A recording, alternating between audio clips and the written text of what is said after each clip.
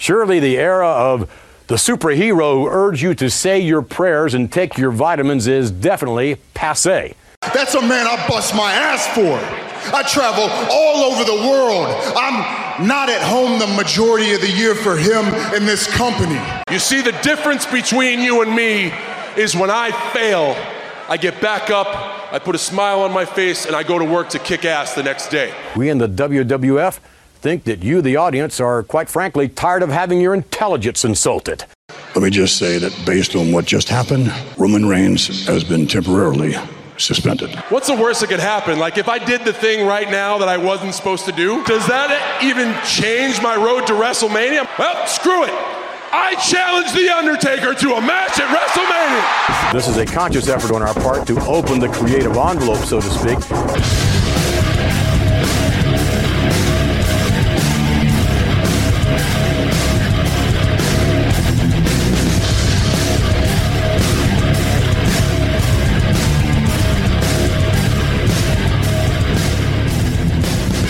Welcome to the three-man booth version of the Alleged Wrestling Podcast. Gordo, Steve, how are the lads? Oh, sure. What up, motherfuckers? Happy St. Patty's Day.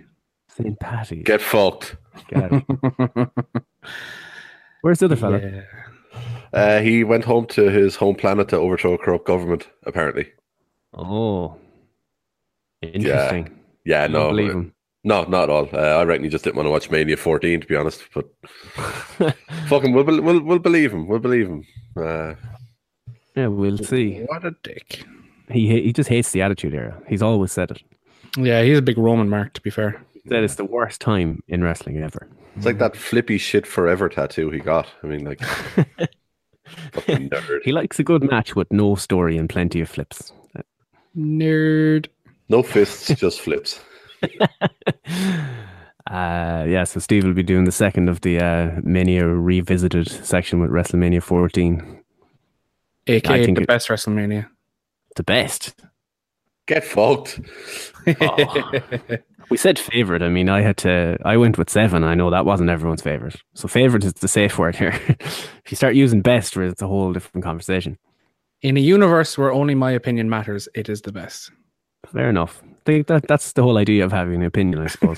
It's better than 7. That's something unanimous. We can all agree on it's better than 7. No. That's wrong. Just wrong. Fake news, isn't it? Look at Battleground from last year with the Punjabi prison match was better than WrestleMania 7. Barred and fired. Talk about this whole Fabulous Moolah controversy. Ooh. So this is a weird one. Steve, you said you hadn't really heard of this before. It's something I was aware of, but I didn't really dig into too much, and then you read about it. So just very quick recap. Bit of an old rapist was Moolah. Sex trafficker. All the bad shit you can possibly think of. And so WWE decided to name the Women's Battle Royal after her for WrestleMania. And nobody thought this was a bad idea. I was living under a rock, so I genuinely did not know of this. I didn't even know that there was any negativity towards this person. So that's a shame on me for not knowing that. But first woman inducted to the Hall of Fame, clearly held within high regards within WWE, despite her out-of-ring activities or lack thereof. She did a lot for women's wrestling. An argument could be made. Oh, but they know that's the problem. That's the whole thing, is that she did the exact opposite. Did she, though? She kept other people down and took their money to and used them to get her bookings. So she had no impact positive for women's wrestling? I mean, I don't know. No, what's the whole thing about publicity? She put less people over than Cena. Yeah. She held that title for 20-something fucking years. But I was reading, Fightful had mentioned that they had contacted people and a lot of the staff weren't even aware of this. And even the wrestlers weren't aware of this. So I'd imagine, Vince knew, but the whole week, it was a weird one where they announced it and then they had the backlash. Then on SmackDown, they doubled down on it. Like Carmella called herself the modern day Moolah. And you're like, oh, guys, come on. To be fair, she was leading Ellsworth around on a fucking leash only 6 months ago. And To be It fair, was just what- like, is your finger on the pulse, lads? Like, seriously, this was just them trolling, going, no, fuck it, we're doing this. And then they decided to back down because there was a petition sent to Snickers, the sponsors of WrestleMania, to get it pulled. yeah. But I always wonder though, when there's such a massive uproar, especially within the internet wrestling community, who, let's be honest, in their infinite wisdom, are not the most caring and thoughtful of bunches of people. Filthy marks. Yes, that's what I was going for. Snowflakey. But like, you know, when there's so much aggro and when there's so much uproar about a certain issue or theme or topic or person, I tend to almost revolt against that because I'm like, okay, maybe it can't be that bad. Like, look at your man that Gordo loves to talk about. Look at the uproar that happened when he got booked for OTT and then subsequently dropped. Like, he apparently was the worst person in the world that week. Yeah, this is a little bit different, though. I know, and I'm not saying she's innocent, but the truth of it is probably somewhere in the middle. That she might have done some things or not prevented other things from happening, but I would imagine that if she was such a bad person that she wouldn't have made it in the infamous world that she is right now without having some talent behind it and some success and some progress behind it. That's the whole thing about having that kind of power over people, that you just kind of bull your way through it. But look, I can't imagine Vinnie Mac allowing someone to do that. He wouldn't admire a person like that. That personality type would drive him away. Allegedly. But allegedly. Oh, Jesus, allegedly. All of this is all allegedly. In his universe, before this. In his universe, he's the only one who's allowed to have power and to keep people down and all that sort of stuff. That's how we ended up shifting every fucking diva who came through the doors of the company. Like, that was all part of the story. It was very rich, detailed stories. Hey, Fabe. Rich, detailed stories that led up to those moments. This prick is back. Kid Rock, Hall of Fame. Lol. Lol, indeed. It's in my notes as lol. What a load of shit. It's the celebrity wing. Does anyone really give a fuck? Yeah, I know, but I love that he got booed. He got booed in Detroit, and he's from Detroit. Like, that's the kind of douchebag you're dealing with. Look, it could have been worse. It could have been Machine Gun Kelly. Oh, Jesus Christ.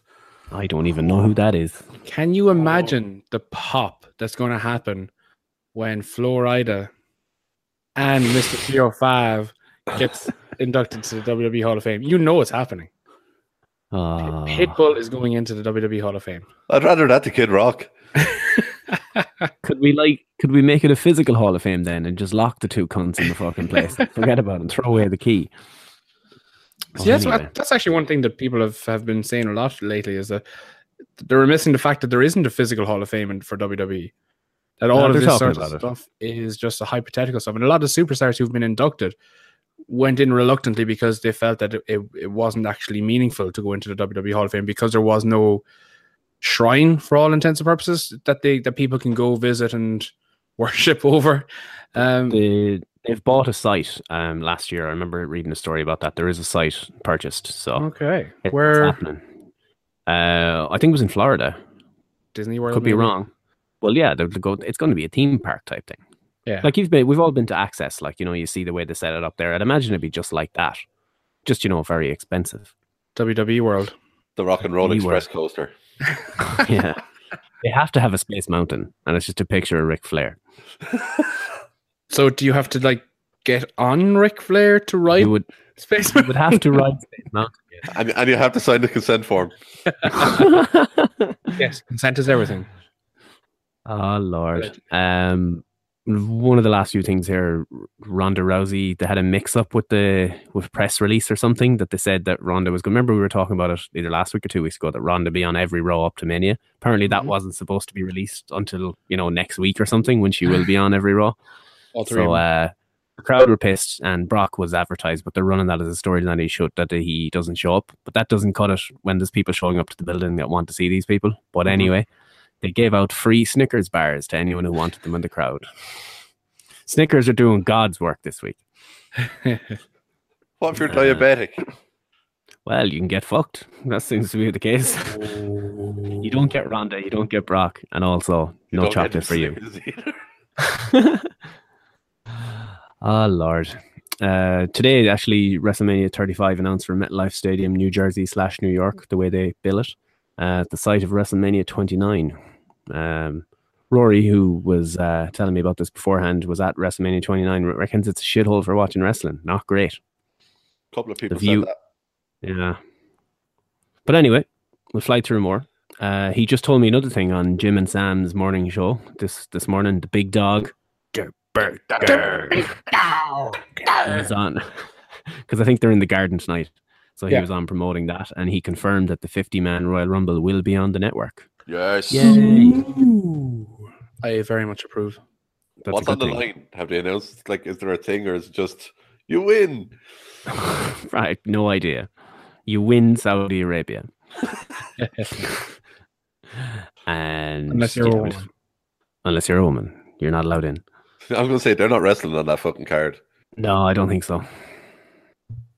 Anyway, Rusev put out a challenge. He wants to fight a celebrity at WrestleMania. The Rock encouraged it as well. And apparently Macaulay Culkin has called him out. He's going to bitch slap him in an alley. Oh, that would be so amazing. Rusev versus a skinny crackhead. That's going to be some crack. They'll do it. They'll turn it into a skit, and it'll be Rusev tracking him around backstage. Do you remember like the Chavo Guerrero and Hornswoggle stuff? It'll be that sort of stuff. Essentially, traps from Home Alone set up backstage where Rusev is trying to track down Macaulay Culkin. That'd be fucking hilarious. Actually, they should do that. Oh man. So, what are they going to do with Rusev? I suppose while we're talking about it, what are the options? It's either that or the fucking US title becoming a fatal 4-way. Well, they have to take some of the triple threats off the card. Like they need to add a fourth or remove a third because there's too many of them building up. Or make another triple threat match for the WWE Championship. Make it like a triple threat match. So like there's 9 people in it, but you have to go through 3 triple threats to get through to the final match. That's the way to do it. Set up 3 rings and have a triple threat in each ring, and when everyone wins their triple threat, they meet in the ring closest to the ramp, and that's when they have another triple threat to decide That's the 4th triple threat. Triple Threat Mania. Triple Threat Mania is running wild, brothers. Yeah, and I'd go with the 3 ring. I'd make a 4th ring to a nice clean ring, so you have three triple threat matches happening at the same time, and then whoever wins just goes and sits in the 4th ring, waiting for it to happen. They're not going to sell out the arena anyway, so they might as well use the space. I approve. Anyway, I think we'll move on to topics of the week. I call this one the Scolded Dog. Kurt Angle opens Raw. Oh, we're coming to it. Hold it. Angle opens Raw and he says that Brock won't be here due to transportation issues or he wasn't feeling well or some other shit. Reigns comes out to loud boos. The big dog is coming to hunt. Big dog. There's 2 in about 90 seconds. It's great. But he does the usual spiel. Reigns is not surprised. Brock doesn't respect him, the company, or the people here tonight in wherever they were. And he kind of asks what punishment there's going to be. If everyone here tonight doesn't show up for work, you get fired, and it's a problem, and blah blah blah blah blah. And he says that Brock is Vince's boy, and I had to have a good chuckle to myself after that one. Lol. But, he said the problem was Vince, and I think that we should clip that because that can be used for all eternity. But he said that nothing was. He walked past Vince backstage, and he never even had the courtesy to let him know. And he's like, it's one thing to be disrespected by Brock Lesnar, but I will not be disrespected by Vince McMahon. Where are we going with this one, boys? Firstly, boo. Boo-wah, boo-wah. No, just boo. Just boo this time. Are you saying boo or boo-ah? I was most certainly saying boo. I was saying boo-wah. I hated the fact that they broke kayfabe for this. Shane McMahon should not have been shown on camera. There's a thing I kind of like because it made it feel a bit more real. Why would Shane McMahon be there? In kayfabe or non-kayfabe? But that's what they're doing. They're saying, well, he shouldn't be there if they're showing it on camera. And oh, look, he's there. This is what happens really backstage. Problem is, as well, normally that's where Triple H sits. But because Triple H is involved in another storyline, they don't want him to be the person filling that seat. That they could have gotten another producer to do it, but for the likes of ourselves tuning in, who would you believe is going to be sitting in that seat? It's either going to be Triple H, Stephanie, or Shane. And you always see shots of Michael Hayes sitting there as well. Yeah. They probably didn't have the makeup budget that week to get him on HD and 4K TV. Either that or he showed up with a normal jacket on for once. They're like, Michael, what the fuck are you doing? No, get out. No, other than the fact that Shane showed up, I really, really enjoyed it. I thought it was a very good new angled storyline. And let's be honest, we don't get a lot of new with WWE, so that's always worthwhile to get. Yep. Weird seeing Vince suspend him, though. I'm not sure where they're going with that. But it's funny that we kind of disagree on that. But about Shane, it just shows that it got people talking anyway. At least, you know, we are marks. Mm-hmm. It got the KO tweet. It's true. KO said that he's the commissioner and he should be at the house show that they're at. We're like, that's not how it works, Kevin. You should know this. I know. Good old Kevin. See, kayfabe. Keeping it alive. Vince says that they can talk in his office because Roman comes at him. He comes at him hard. And Vince calls for ads. So we have an interview with Renee outside where kind of Roman kind of blanked her and didn't say anything. And Vince comes out and says that this is a weird one. He's like, Brock isn't my boy. He's not Paul Heyman's boy. He's a man. Like, what the fuck? Man. Such a man. He's a man. But basically, it ended up. He said he should be like taking a. What exactly did he say about The Rock? He was something along the lines of in the words of his cousin. Yeah. He should know his role and shut his mouth. Ooh, big words. But he suspends Roman temporarily and promises that Brock will be there next week. Brock won't be there next week. Not a hope. No, I think he will. Nah. I think he will. And I think this is all a ploy because Roman's going to be suspended. Brock is going to be in the ring, essentially playing all high and mighty because there's no Roman there. And next thing Roman comes through the crowd, jumps him, and they're expecting that to get a pop. No, I think what they should do, maybe that's what they will do. What they should do is that he doesn't appear until Mania. And that he keeps no showing it. And even at Mania, he comes out in a tracksuit. Like, whatever, don't care. And he should beat him in 90 seconds and walk back out again. And not because I don't want to see Reigns winning or anything. I have no problem with that. We all know that's what's going to happen. But it'd be hilarious if he didn't do it that night. The biggest swerve. And then do it on Raw the next night or whatever. Come out and beat him in 90 seconds. It'd be fucking hilarious. I still think that they need to do something more and more drastic to get the fans to turn the way the WWE want them to turn. So at the minute, we're still booing Roman, despite his good promo a couple of weeks ago. The fact we haven't seen Brock hasn't deterred people. As soon as Brock turns up, he's still going to get cheered. So I'm worried that with 3-4 weeks to go, they still haven't accomplished the turns that they want to turn, which goes back to bad booking and why it's been left to the last minute to make this match real. You know, when they knew about it 12 months ago. Exactly. I think if they did it, you know, you might get some people boo Brock purely because he hasn't shown up and he didn't care or whatever. But it's a Mania crowd, man. People aren't going to boo for that. Yep. Yeah. It's kind of the thing you do now. His music hits and you boo. That's kind of like what they do now, regardless of how they feel about Reigns. But let's be honest, like if we were at WrestleMania, like how would we react? Like we're wrestling marks. We've all been to a WrestleMania. We know what the people there are like. You get the locals who might act the way WWE want to do, but they're severely outnumbered. So like you said, as soon as the big dog's music hits, it's going to be met with instant boos, a la they're going to have to dull him out on the network on the repeats. Oh, I'm adding that into my drinking game. Every time that they noticeably cut the mics in the crowd, I drink. I go get fucking hammered. Gordo dies. We have to do a live thing after that. This is gonna be me. And then he fucking came out fucking. But like, same goes for Brock. Like, again, if I was at WrestleMania and Brock's music hits, I'm cheering. Not because I don't like Roman or not because I overly like Brock, but It's just how the booking has made me feel towards this feud. And that's what the WWE will never understand. They just don't understand long-term booking and how people react to long-term booking. And how people the lack of react to short-term booking, I should say, as well. Yep. It's what goes back to what I said last week about the whole thing of how their creative is essentially the same creative team that expected Cena to get cheered against the likes of Triple H and Michaels and all these guys. But it's like they've seen these guys just be complete badasses and beat the living shit out of everyone for years. Just because they're heel now doesn't necessarily mean they're going to cheer the guy they're against. And that's where the issue is now. No matter what they're doing with Lesnar, people are so conditioned to boo Reigns that you're not going to manage to change that in the space of 6 weeks. And fair fucks to them, they're trying.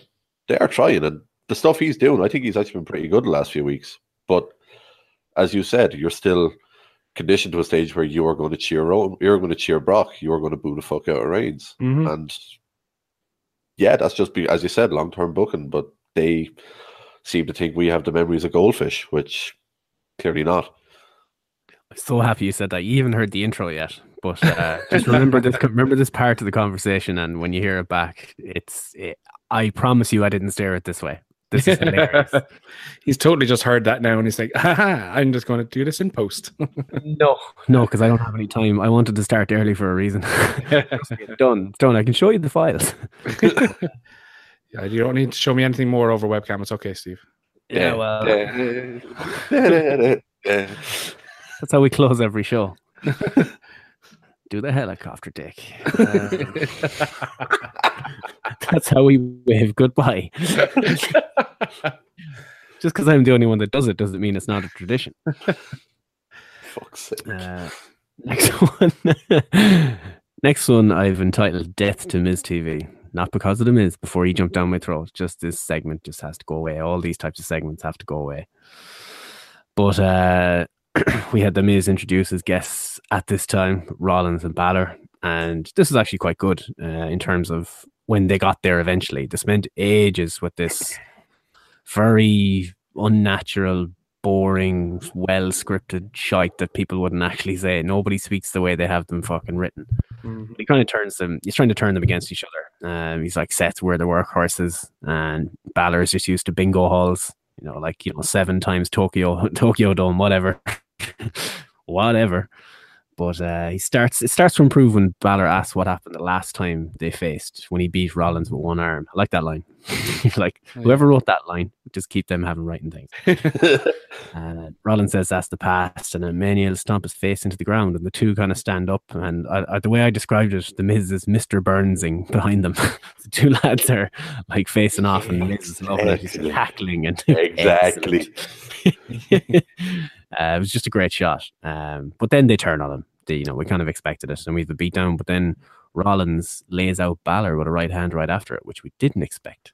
Just quite cool. But just on the topic of these interview segments, like, Steve, what do you make of them? This isn't an anti-Miz thingy with me now. This is just to your socks, because I agree. Holy shit. This is why I want a nice mixing desk, right? So I can play the do sound effect. That only works for Shaq Samuels. He shot himself.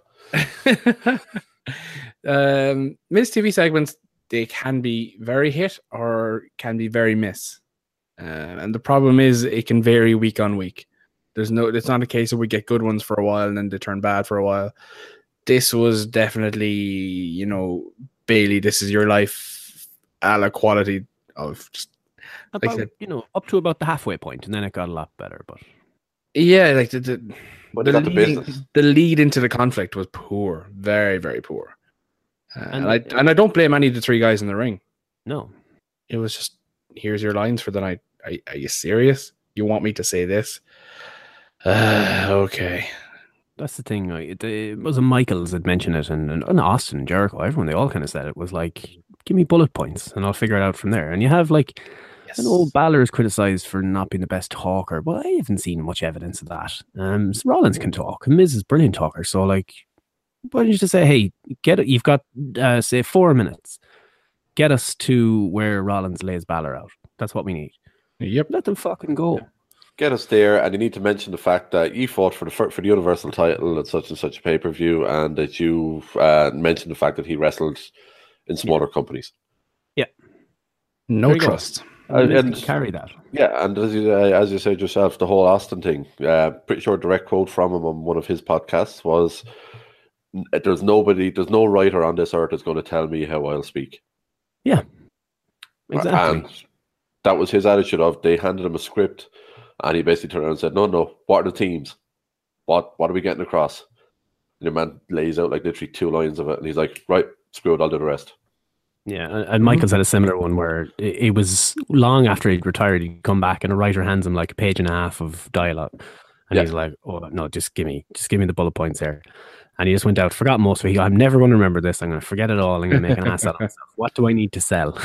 So he comes back out. The writer is sitting there in Gorilla with Vince, and he goes, Vince, good? He goes, yeah, fine. And he goes, looks at the writer and goes, whatever.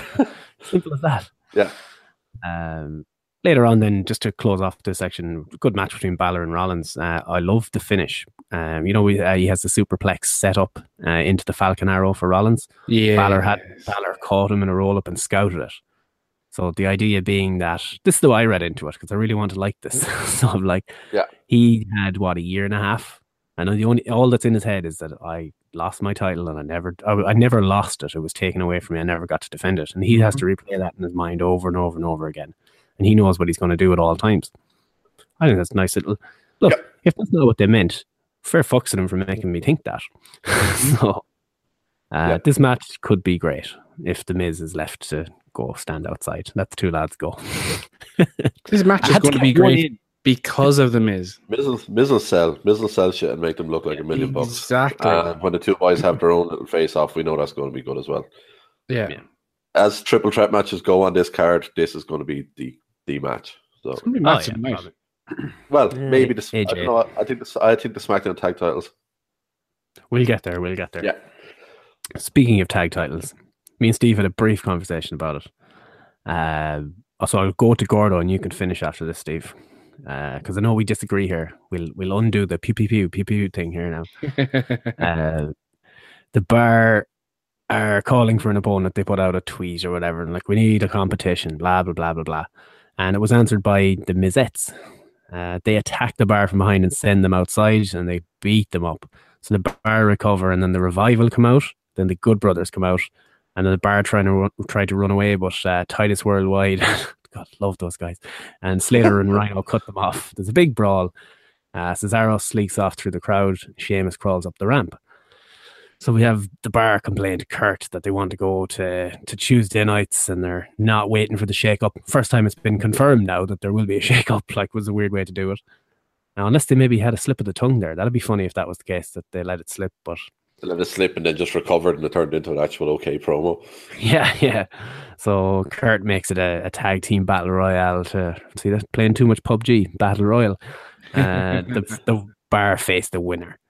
So all the guys come out, and then Braun Strowman's music hits, and he comes out alone. Or is he really alone if he's got these hands? That's what I'm asking. But and it's a 3-on-2 handicap match. Yeah, it's true. Yeah, 3 on multiple 2s. So Braun, but it wasn't a great match. I liked the last bit though, where he got Carl Anderson, and he just shouts at his face, "I'm going to WrestleMania," and he just fucked him over the top rope.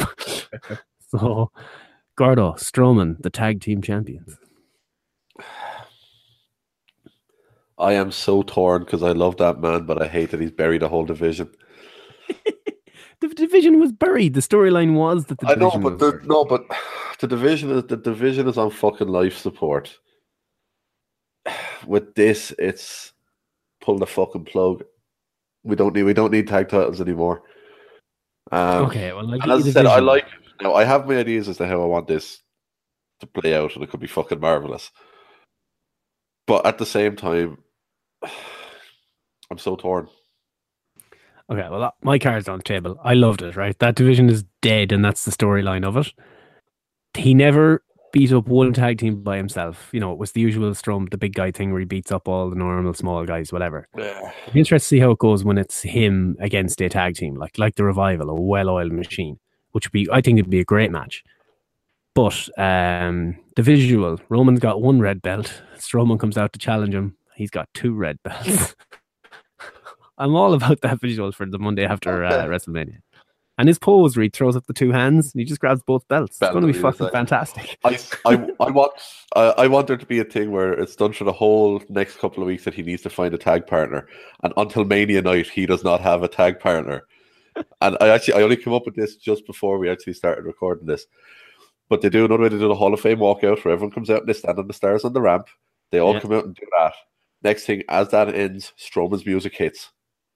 And he comes out and he fucking does the big brawn thing on the ramp and he just starts eyeing everyone up and he just picks someone from the fucking Hall of Fame class and he makes them stand on the apron as his tag partner. Kid Rock. Braun Strowman and Ivory, or Braun Strowman and the fucking young fella who's getting the Warrior Award become the tag team champions. I liked your idea about Little Jimmy. I like Little Jimmy or a crash test dummy or an inanimate carbon rod. I've had a lot of ideas with this. The other 2 I did think of were Joe and Big Cass.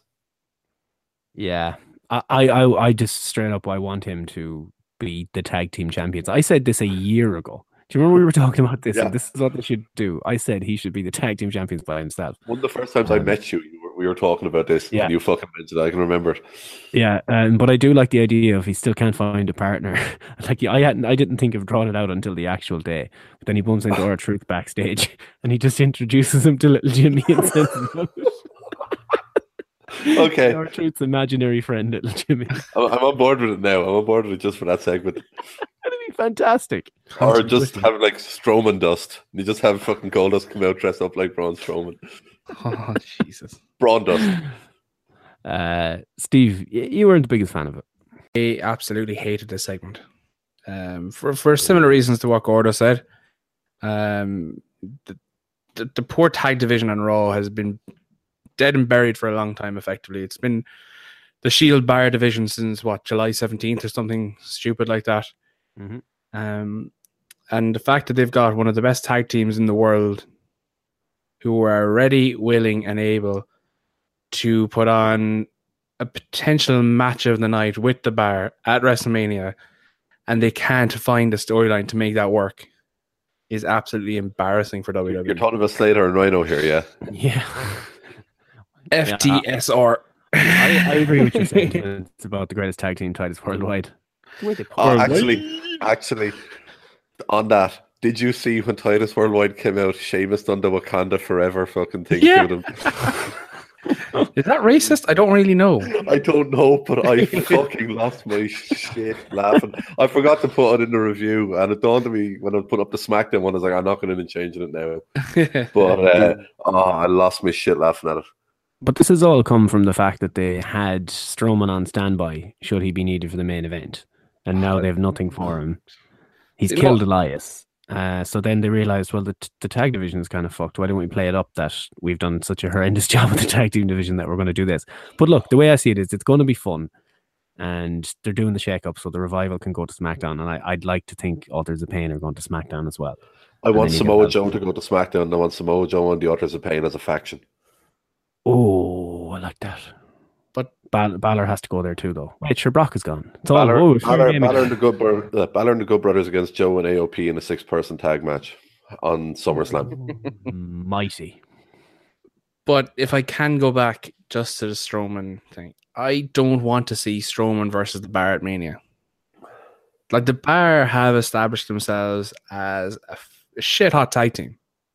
And I don't think, like, they're technically heels, but they're the sort of heels like the Usos are heels. You know, they're a well-respected heel team because people can see the quality they bring and the match quality that they have every single time. If you put Braun Strowman up against that, you're going to shit all over the Bar as well. You know, you can't have though. They've done this before. Triple H used to beat the tag team champions by himself and all sorts of shit like that. Yeah, that's part of the reason why Triple H is Triple H. You know, he's fucking fetch the shovel. Exactly. And then, like, okay, well, where does this put Elias, for example?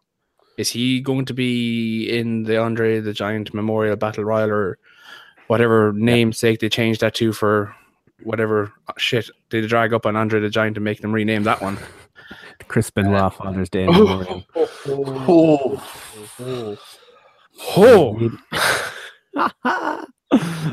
But What a okay. monster. Great wrestler. Okay, I'm gonna try future book this. So they go with Braun Strowman against the Bar at WrestleMania. The Bar can't win that. So if that is the match, Braun Strowman has to win. There's no other way around it. They think that this is going to appease the crowd by giving Braun Strowman a big win at WrestleMania and have him be the tag team champions by himself or with another. The next Right on Raw, what happens next? Who's he up against next? What sort of storyline are they going to build around that? AOP. AOP versus Braun Strowman? And take him out. I know it doesn't make any sense, but I'd like to see that. Or you go DQ. You go bar, get themselves disqualified, and after that you have some sort of a run in as a return to save. Be it like, I don't know, Ambrose, because the Bar technique. It'll be something like that just to save face, which is a shame because you've wasted two things there. Yep. What I think is going to happen, I think that Kurt Angle is going to make it clear to Braun on Raw that he was not part of that match, that his win is nullified, that he'll obviously go off and kick off shit and go and beat up people. I still think he's going to be added to the main event and going to make it a triple threat with Roman and Brock at Mania. But if Angle starts talking shit to Strowman, we know what happens. They have an unspoken bond. We talked about this before. It gets fucked up. It's great. It's a win-win. Somebody's going to die. Somebody's ambulance is not making it home that night. But see, that makes more sense. I'm trying to think logically in terms of how they would book it. I'm not trying to think, okay, that would be a great spectacle for one night only. WWE don't do great spectacles for one night only unless meningitis is involved. Ooh.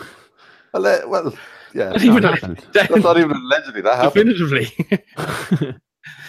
But you see where I'm coming from? Thank you, Jojo. No, like, I still want to see the Bar have an open challenge at WrestleMania and for someone to come out. It's primed. Like, if they could strike a deal with the Young Bucks, that would be fantastic. I don't see it happening, to be honest with you. No. But it leaves the door wide open for a tag team to come up from NXT. OAP. You know, I call them that from now on. It's fun. Because they're so young. Undisputed era. Or you could... Well, Bobby Fish is injured, so... Yeah, not the other two. Yeah, it wouldn't have the same impact, I think. Look, anyway, we'll move on from this. We could talk about this all day. But let's talk about Big Promo John. So we all know what's going to happen here. They've already told us again what's going to happen, but they're dragging it out. And if you hear my intro, you'll see me talk about that, about insulting people's intelligence. But Cena says he's lost another chance at Fastlane. He says he's no excuses. He had every opportunity. He's for some reason got into the crowd and had an old sip of a pinting, which was quite cool. That's cute. I remember my first beer. Tried a "Let's Go Roman" chant, which I thought was a great touch. The Undertaker chant starts. He gets back in, and the suits, those stooges up in the office don't want him to do this, but he challenges the Undertaker to a match at WrestleMania. The place goes fucking crazy. I don't know why, because I don't want to see this in any way, shape, or form. As we said 100 times, the only way I'd accept it is if it's, the Big Evil or the American Badass version, because they've killed the Dead Man character. It's a perfect way to end it, but I'd not spend any more time on that. He says the Undertaker is the reason it can't happen. So he tells the Undertaker to get over his own ego and the whole thing. He becomes Superman then. When he fails, he gets back up, puts a smile on his face, and goes back to work. When Taker fails, he hides in his head in the sand and doesn't want to come back, and blah, blah, blah, blah, blah, blah, blah. So he mentioned then, he's like, he's not too old, he's not washed up or broken down. If he was, he wouldn't be posting workout videos on his wife's Instagram. I thought that was fucking brilliant. I lost my shit. Yeah, that was very good. So he's saying the only person that's stopping it from happening is the Taker, and calls him a self-centered, conceited egomaniac. I was like, ooh, you're pissing off the Dead Man like that. It's getting a little bit too close to the bone. But if he takes feeding his own ego, he'll make it happen. And he asked the crowd if they want. It's like, do you want to see Undertaker kick my ass and Tombstone to me at WrestleMania? Huge yes chance. And yeah, so that's happening. We already knew it was going to happen. So the ball is in your court, Dead Man. Let's see if you're still alive. Is how he ended it. I don't want to see already. This. Yeah. I don't want to see it. I don't want to see it. For the reasons we've already mentioned about the character, or just in general. they needed a way to retire Undertaker for the last 5-6 years, and they pretty much had the perfect send off last year. There is no need to bring him back for one more match. Whether he can go or he can't go anymore, it's quite irrelevant. His character was perfectly retired. Big Match John can find someone else to have a match with, make someone a star, take the shovel to himself for once. But Braun. Elias is what I'm thinking of. Elias is it's already made up. It's either one though. there. Either one. Yeah. Either one. Exactly. They already have Elias there. That they've had a little bit of a pass. So They had it with Balor. They had the whole thing of Balor giving him the fucking evils during the Survivor Series match. Cena eliminating him from the Rumble. Didn't he eliminate him? Or you could have had him eliminate him in the fucking Chamber match as well. How many times has Cena cost him different things? And it could have been Balor being that guy. But this is another thing we talked about earlier is their short-term booking. They set up so many little small storylines over the last 4 months in lieu of actually having proper long-term booking for everyone for the card. Like they had one match made for WrestleMania, 10 months ago, and that was it. They had Roman going over against Brock to take the belt. That's all they had in mind. Suddenly December comes around, we're like, oh shit, I suppose we better book the rest of the card now. And all of a sudden they're putting people together and saying, oh yeah, that could work. We'll tease that. We'll tease this.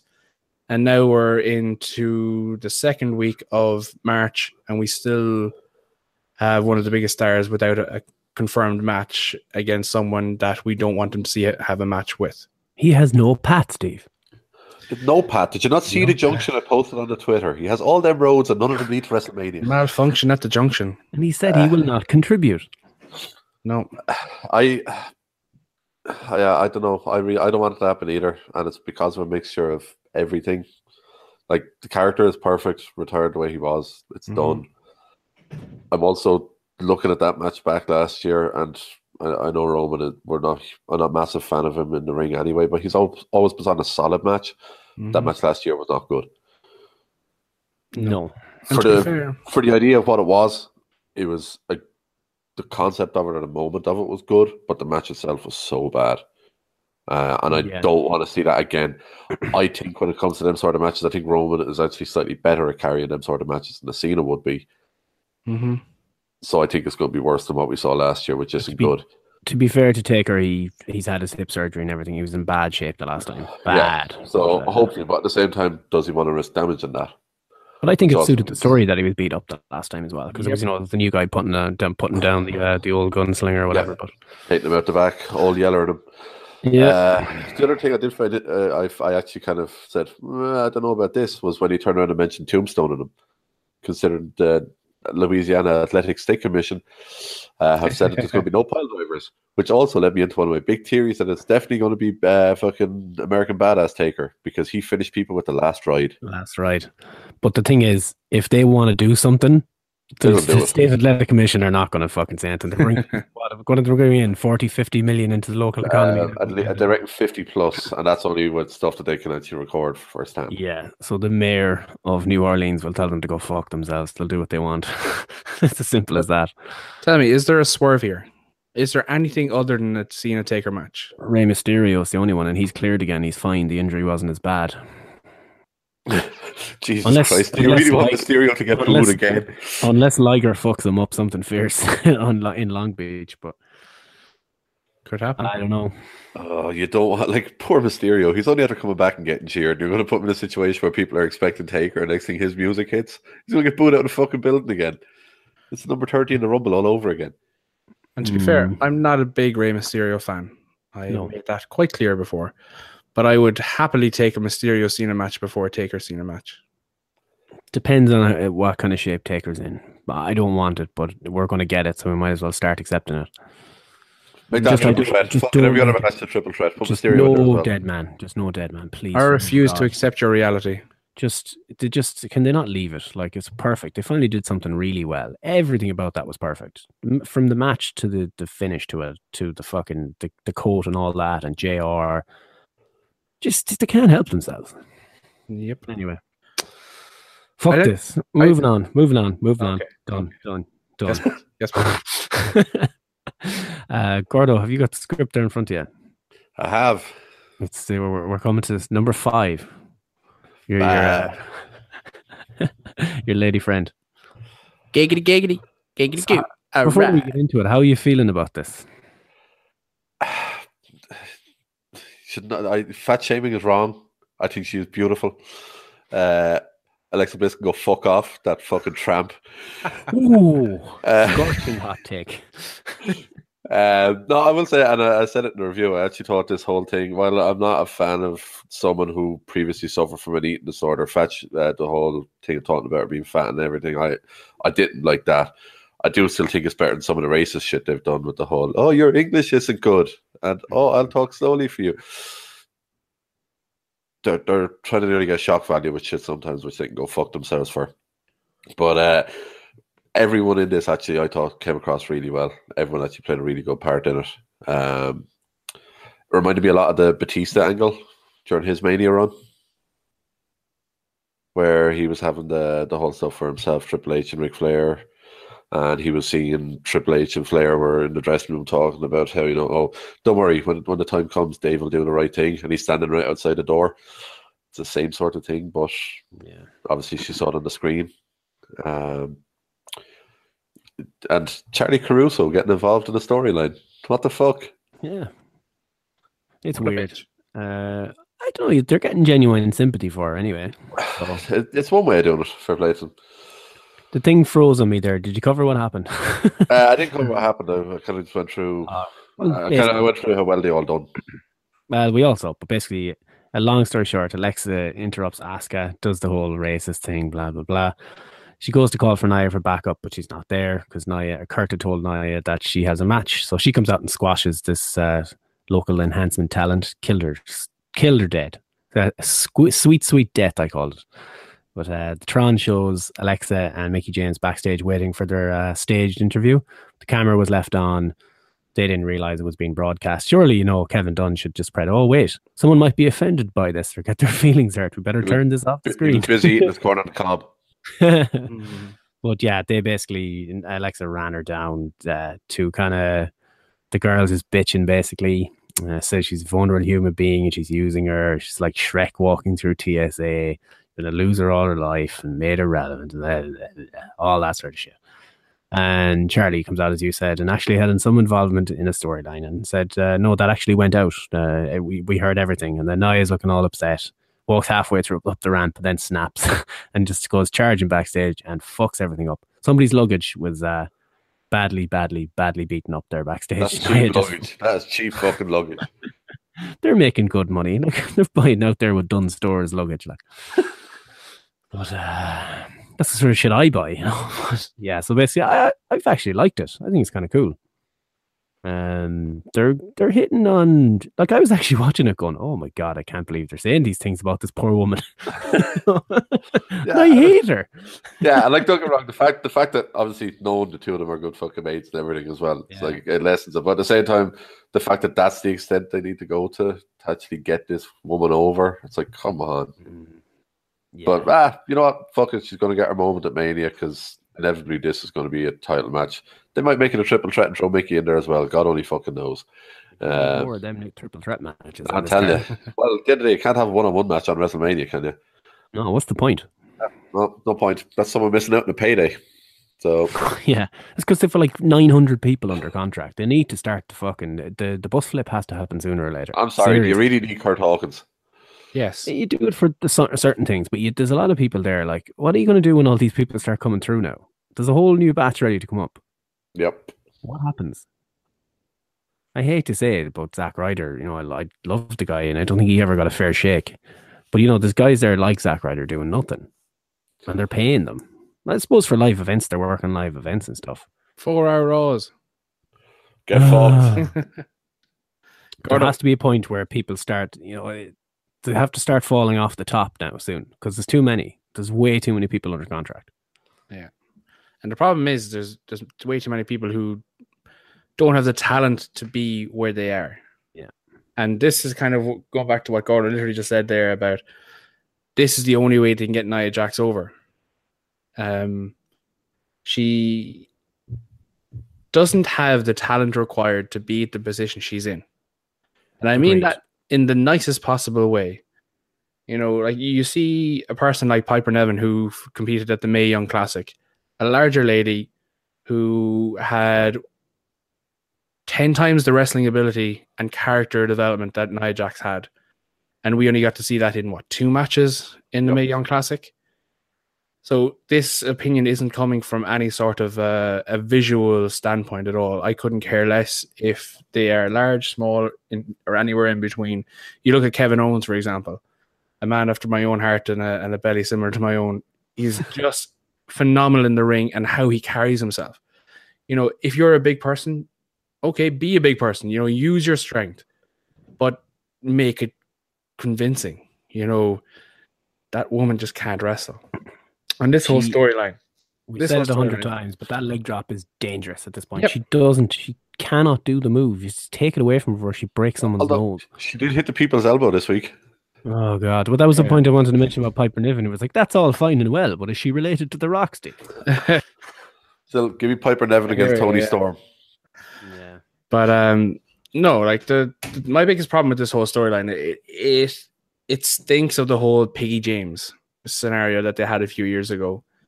And they don't need to do it. That's my biggest annoyance. You know, you can have someone be a bad person without being a dick, you know, and ultimately this storyline is probably going to hit home to a lot of people who would have issues like this. But that's why it's working. That's the way I genuinely felt bad for her. You know, like, I mean, it's not often you're sitting there, and I couldn't take my eyes off going, this is horrible. This is great. I loved it. Like, I genuinely loved it. I know I'm surprised there wasn't more backlash. I liked it, but as someone who essentially had someone call me a fat cunt in town a couple of, around about 6-8 months ago, and I legit took off after him down the fucking street. So, it hit home, but to the same point where I'm like, I would legit just fucking rain down sweet fucking murder on the bitch. So it works. Well, that's the flip side of it, I suppose, is life imitating art or is art imitating life here?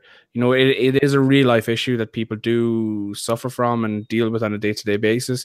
So on that ground, is it okay to use it as part of a storyline? Where do you draw the line? What else do you kind of use as part of storylines? WWE have been very aggressive in terms of the storylines they've used in the past.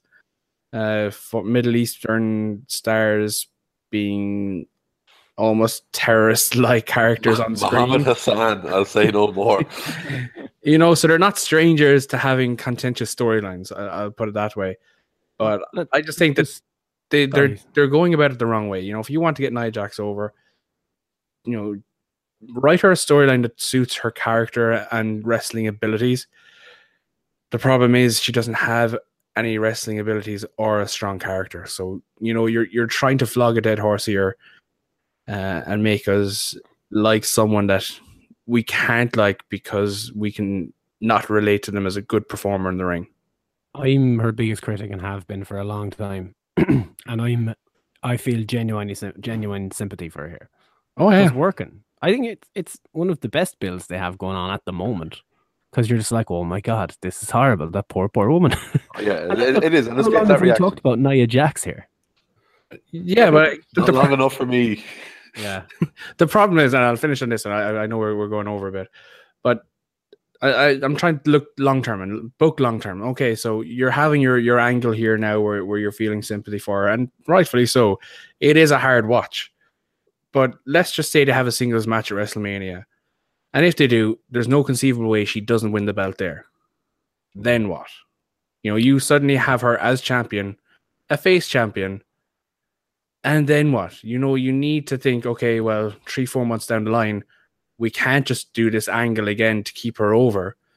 You know, then people are going to start looking at her wrestling ability again and say, Jesus, she's a fucking shit wrestler, you know. Yeah. And that's unfair to her too, because you're putting her in a position where she's expected to perform at a level she's not capable of performing at. And that's what generates heat against her more. Yep.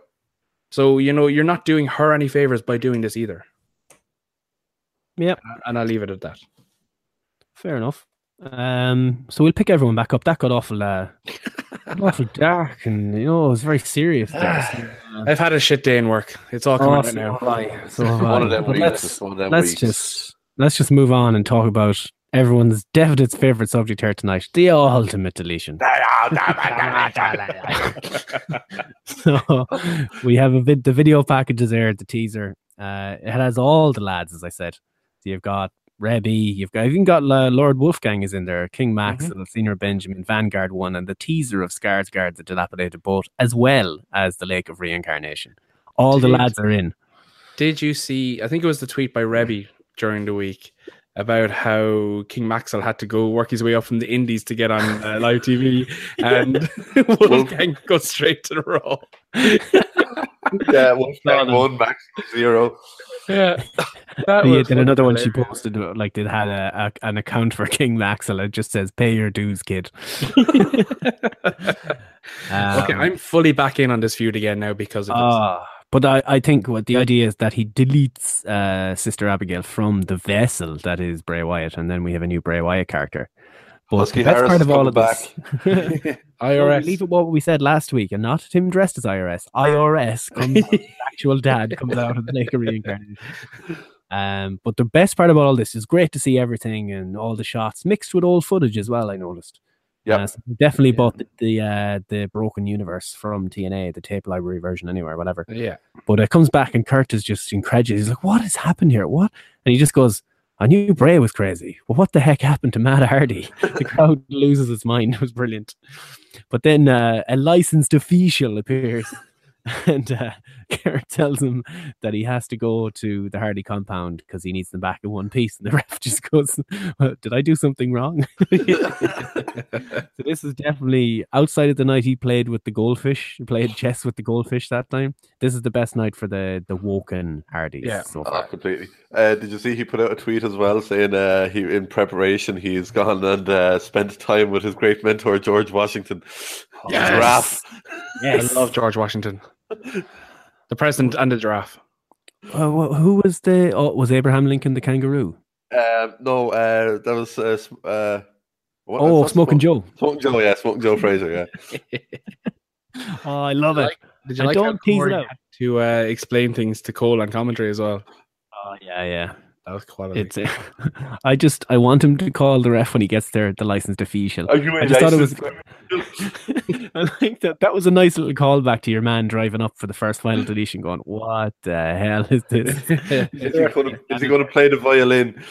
Yeah, I played this violin I got from my good friend Stradivarius.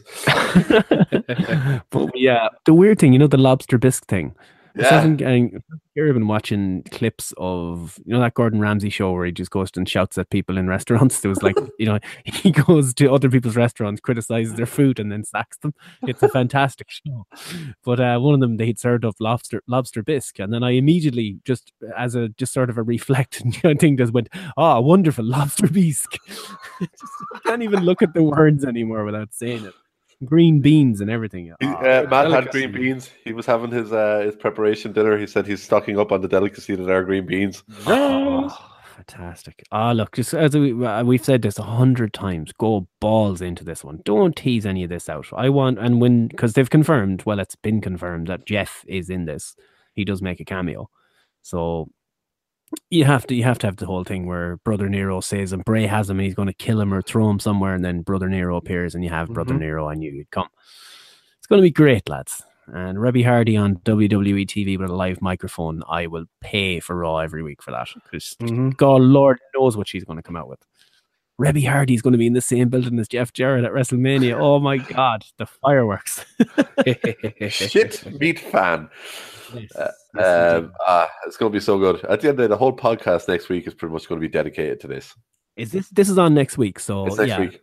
I'm putting in the topic number 1 is Ultimate Deletion, and then we'll see after that if we've I'm serious. Like if this runs half an hour, which I don't think they'll do, but I think we can break this down. Fuck the podcast next week. We'll just do a live watch along of the Ultimate Deletion. And I hope they should do it too. They should have Vince come and enter it. Ladies and gentlemen, I'd like to introduce you to the Ultimate Deletion. Anyway, we'll move on. I was going to say, if they're actually struggling, if they're going to throw out the Strowman result, do you think that to crown new tag champs, they could have another tag team Apocalypto? Oh, fucking fantastic. I love it. and have other matches. Just have it an hour long, a network special. Have the other matches announced for a future pay-per-view happen in fields around them, like they did with Bobby Lashley and your man that time. World title match happening just in the background. The boys just beating the fuck out of each other, trying to bury each other in a fucking pit of fire, and then there's fires everywhere. So good. I'm gonna watch that later. Fantastic. We'll move on. Kind of the SmackDown portion of the some of these will be very quick. So yeah, they will. Give plenty of time to talk about WrestleMania 14 after this. AJ and Nakamura is one so AJ had come through the 6-man, 19-man elimination, whatever it was at Fastlane, and he retained the title. So we had AJ doing a promo to start SmackDown. Nakamura comes out and tells him he's going to win, basically. Rusev and English come out, and that led to a match, and we had a good match between AJ and Rusev. Actually, that super kick was, or what's he called, a matchka kick, was quite cool. But AJ locks in the calf crusher, but English attacks. And I thought, as I said to you, Steve, during the week, they didn't have to beat either guy here, and I liked the finish where no guy lost here. They went for a DQ. Perfect. Nakamura was watching at ringside, and did you see the gif going around when Nakamura, when he gets up off the chair, he wasn't sure if she'd help him or if he shouldn't. It's a gif of Nakamura just getting up and sitting down from a chair over and over again. I love the internet. I smell a tag team match next week, lads. Call me crazy, but I think it's going to be Rusev Day versus Nakamura and AJ, and we build the tension from within. Either that, or he's going one-on-one with the Undertaker. Holla, holla, holla. Holla, holla. Yeah, there's going to be a tag team match next week. Player. Look, I don't care if these guys never talk for the next 3 weeks and we just have the match.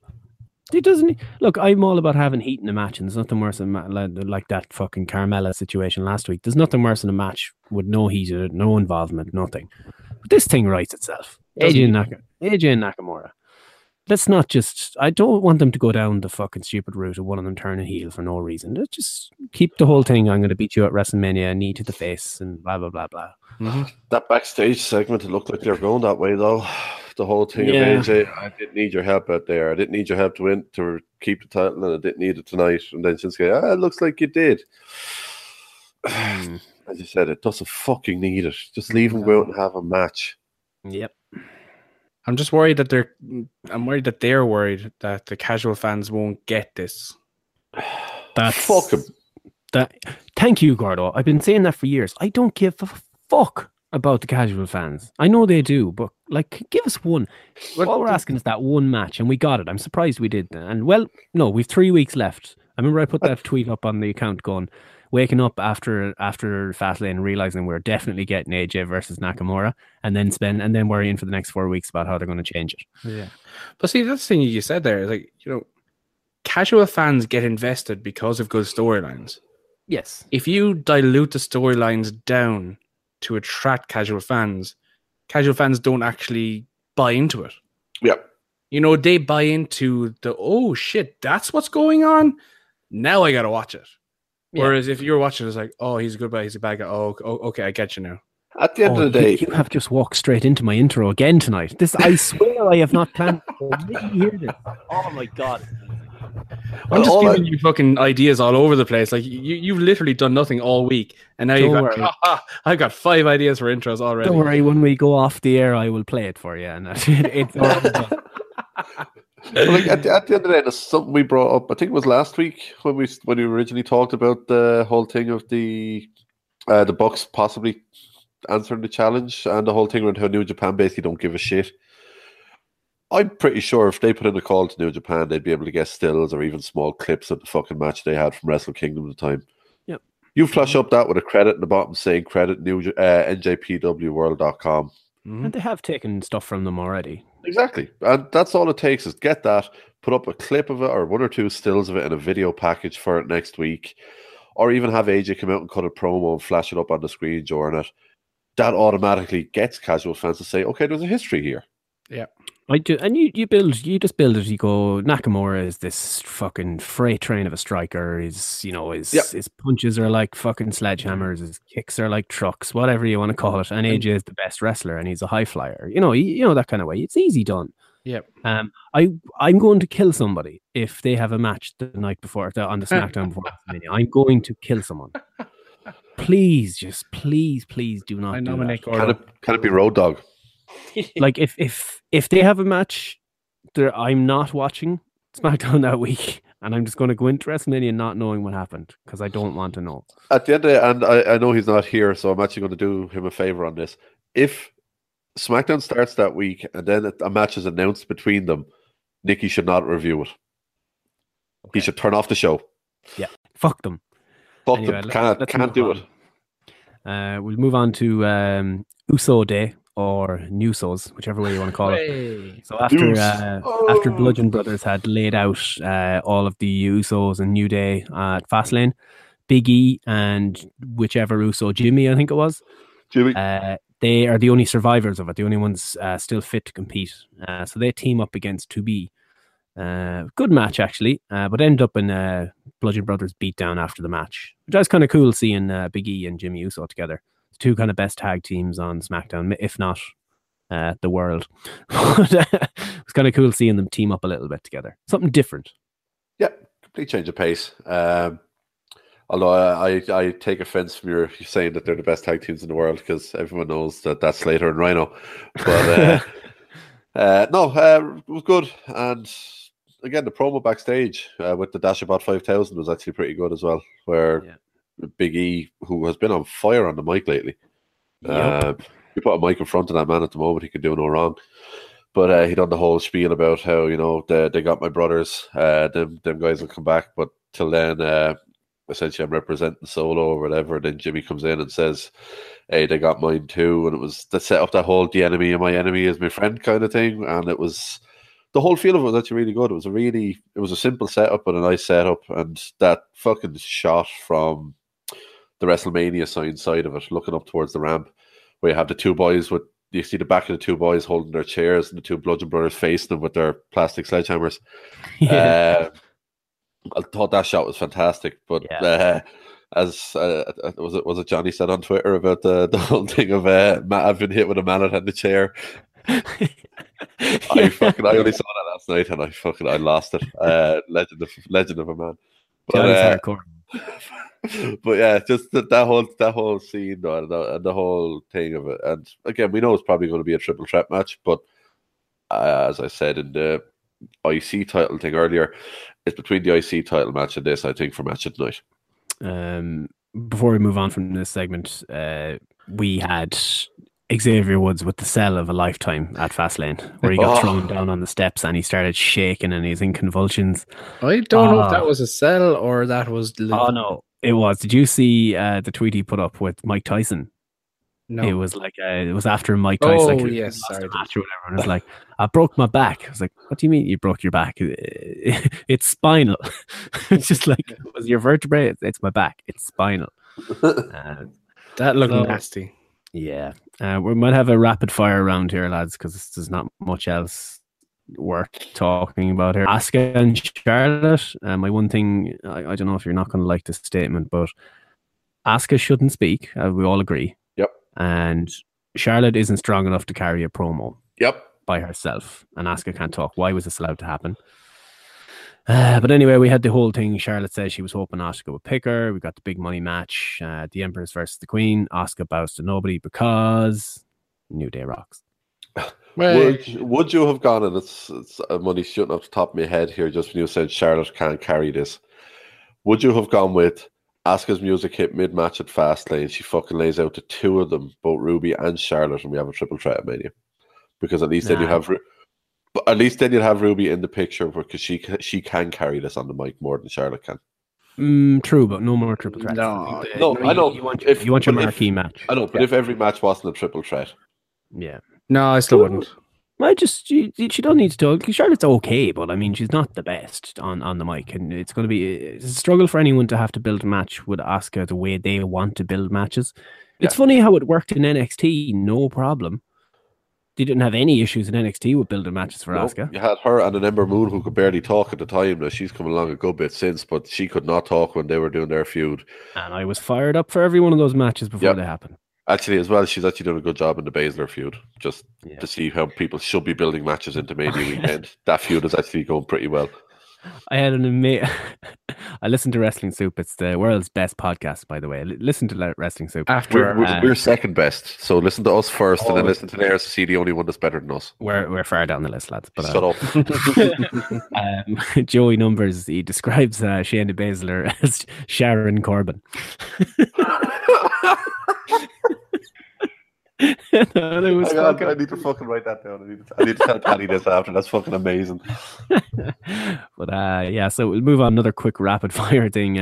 Orton, this was during the segment. Orton's music hit, and we thought, oh shit, Orton is challenging for the women's championship. He's got the taste for gold now. It's the only title he hasn't held.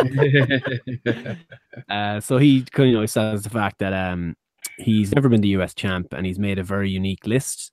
The only list that matters, he says, not the SmackDown top 10, is the list of but also the Grand Slam list, the Grand Slam list. So yeah, they've buried that list already. So Rude appears and he wants to invoke his rematch clause at Mania, and this is what I said. This is the perfect example of why this storyline device they use needs to be scrapped. This rematch clause shit has to go.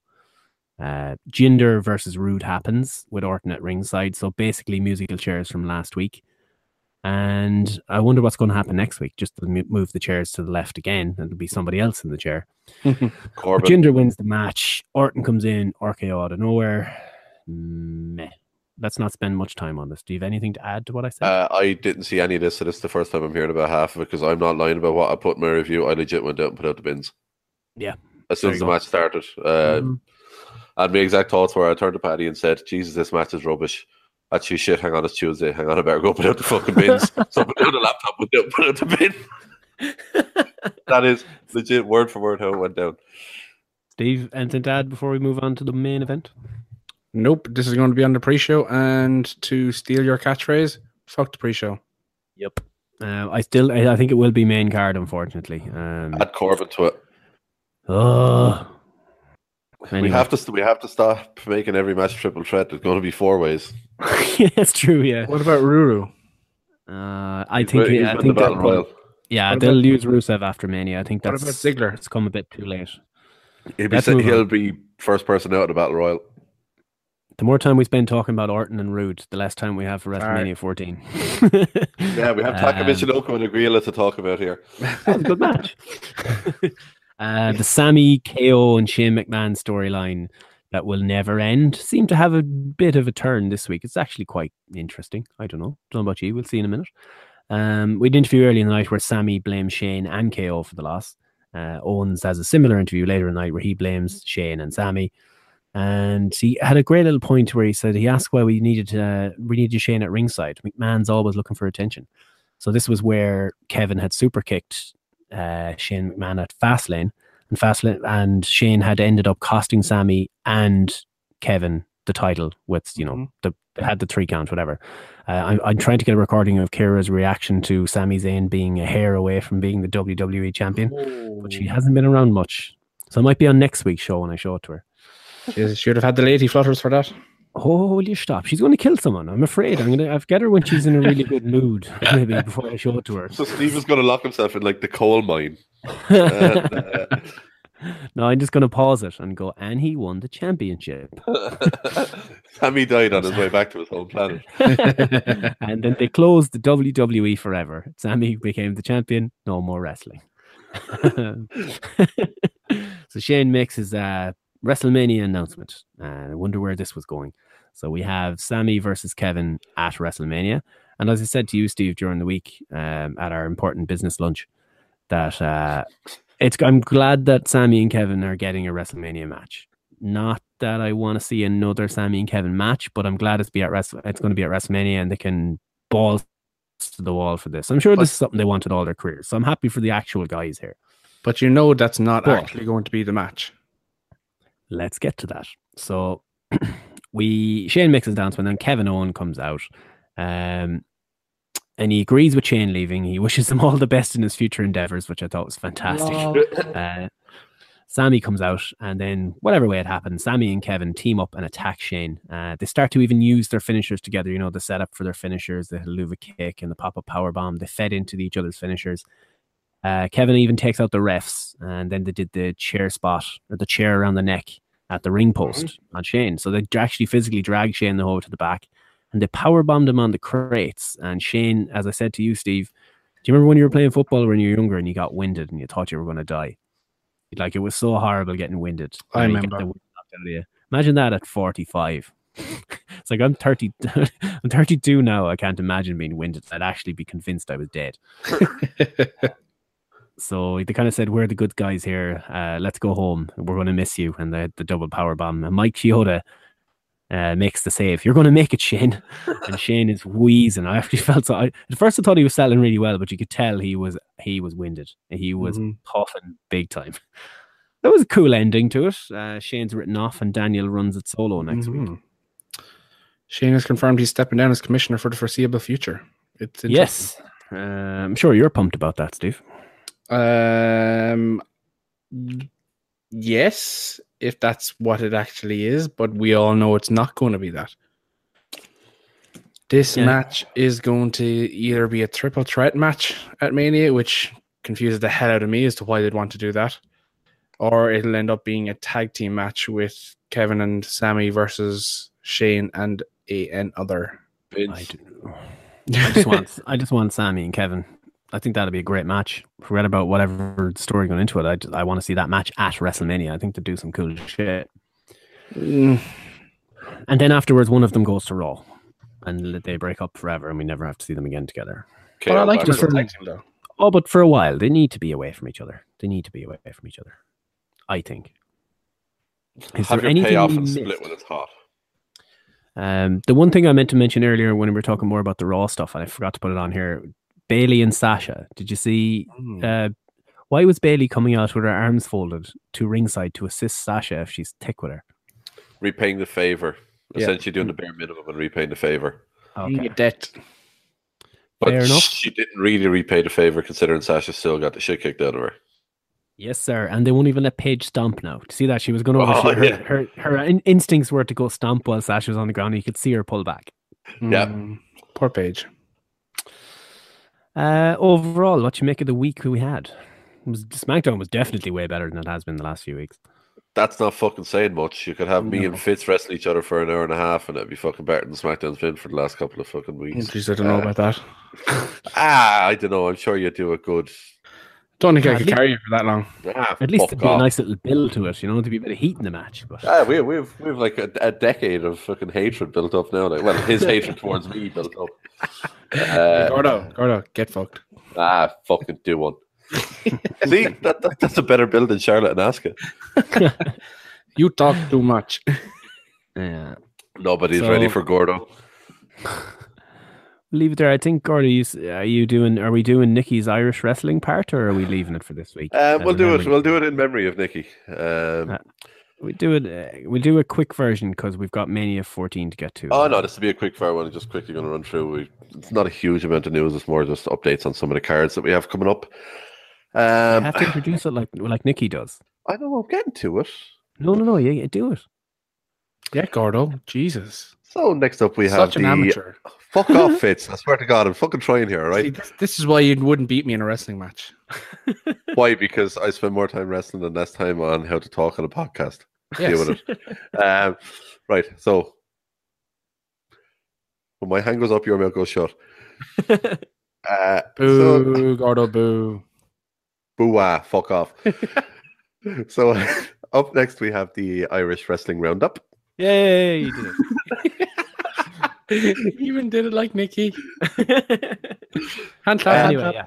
Let's go. Yeah, so this weekend on the 18th, we're going to have OTT Contender 7 from the Ringside Club at the National Stadium, and there's going to be an awful lot of hungover heads at that, but sure, what the hell. Matches we have for that are Kings of the North against Aussie Open, which I believe is one of the matches they salvaged from Snow TT a couple of weeks ago. Another match that's been salvaged was Be Cool, I Am Cool, and Big Daddy Cool against Angel Cruz, Rick from Team Prick, and Electro, which I'm gutted I'm not going to be here. Just are there because I want to see Electro again. We also have the gender-neutral title. We have now full-time wrestler Martina against LJ Cleary and Chris Brooks. That would be... Oh, seriousness. Fair fucks to Martina. Fucking #fancies Martina. We're also going to get the announcement of the brackets for the NLW title tournament. They're going to announce they're going to crown the champion at the Hangover show, which is going to be Eurovision weekend, March 13th. After Scrapper. Yep, day after Scrapper Mania, which I won't be there for that weekend. So why is that, Gordo? Because I am being a good friend. So fuck you, Fitz. But why? What are you going to be attending in lieu of being at Scrapper Mania? I am going to see Ed Sheeran, Fitz. Because I had spent money on them tickets in advance of this show being announced. So, and I have a friend coming down for that weekend, so I'm being a good friend and good brother. So #get fucked. You're thinking with your vagina. What can I say? It's moist. I liked Nikki's version where it's like an RTE show. This is now, it's getting awful dirty. Like TG Carr. We'll also back to this weekend's contender show. Enough about my vagina. We'll have Jonah Rock against Terry Thatcher. We'll also have Travis Banks against Scotty Davis. We'll also have Nathan Martin and Darren Carney of representing More Than Hype against Michael May and Curtis Murray of Legit 100. So top to bottom, that card is pretty awesome. It's going to be a show definitely worth watching, and I look forward to seeing on their VOD in a couple of days' time. A couple of announcements or changes made for Uprising, who are still wrestling in their next jail show on March 25th. Jordan Devlin's been injured. As far as I know, it's not a serious injury. He should still be okay for his America shows. Touch wood, and hopefully, because that'll be huge for him. But they've announced his replacement is Tucker, who, just good replacement. Tucker is awesome as well, so he'll be stepping in, and he'll be facing Alexander Dean. And they also announced the match of J Money against Cowboy Jim West. So that's, as I said, March 25th. And we also have a match announced for OTT Martinez Gaff Party 3, which is on the weekend after that, the Saturday, March 31st in the Tivoli, which is a match to qualify for the NLW title tournament, which will be between Chris Ridgway and El Fantasmo, who was at Contenders 5 and was pretty fucking awesome. So, as I said, that's Martinez Gaff Party 3 on the 31st. And then, obviously, the next night we have the Defiant show, which Nikki covered off last week. So, that's going to be a pretty good weekend. And that's about it for this week's Irish Wrestling Roundup. He did it very like Nikki at the end and at the start. It was great. Everything in between, especially if it's about my vagina, not so much. Yeah, no, he's going to. No one likes your vagina. You see him come back to it. His segment has been sullied by your potty mouth. Blame Fitz. It's Fitz's fault. He brought it up. That's true. So I think it's time we move on and talk about Fitz's favorite WrestleMania. Michaels may be tuning up the band. He got it! The Steiner! The Austin era has begun!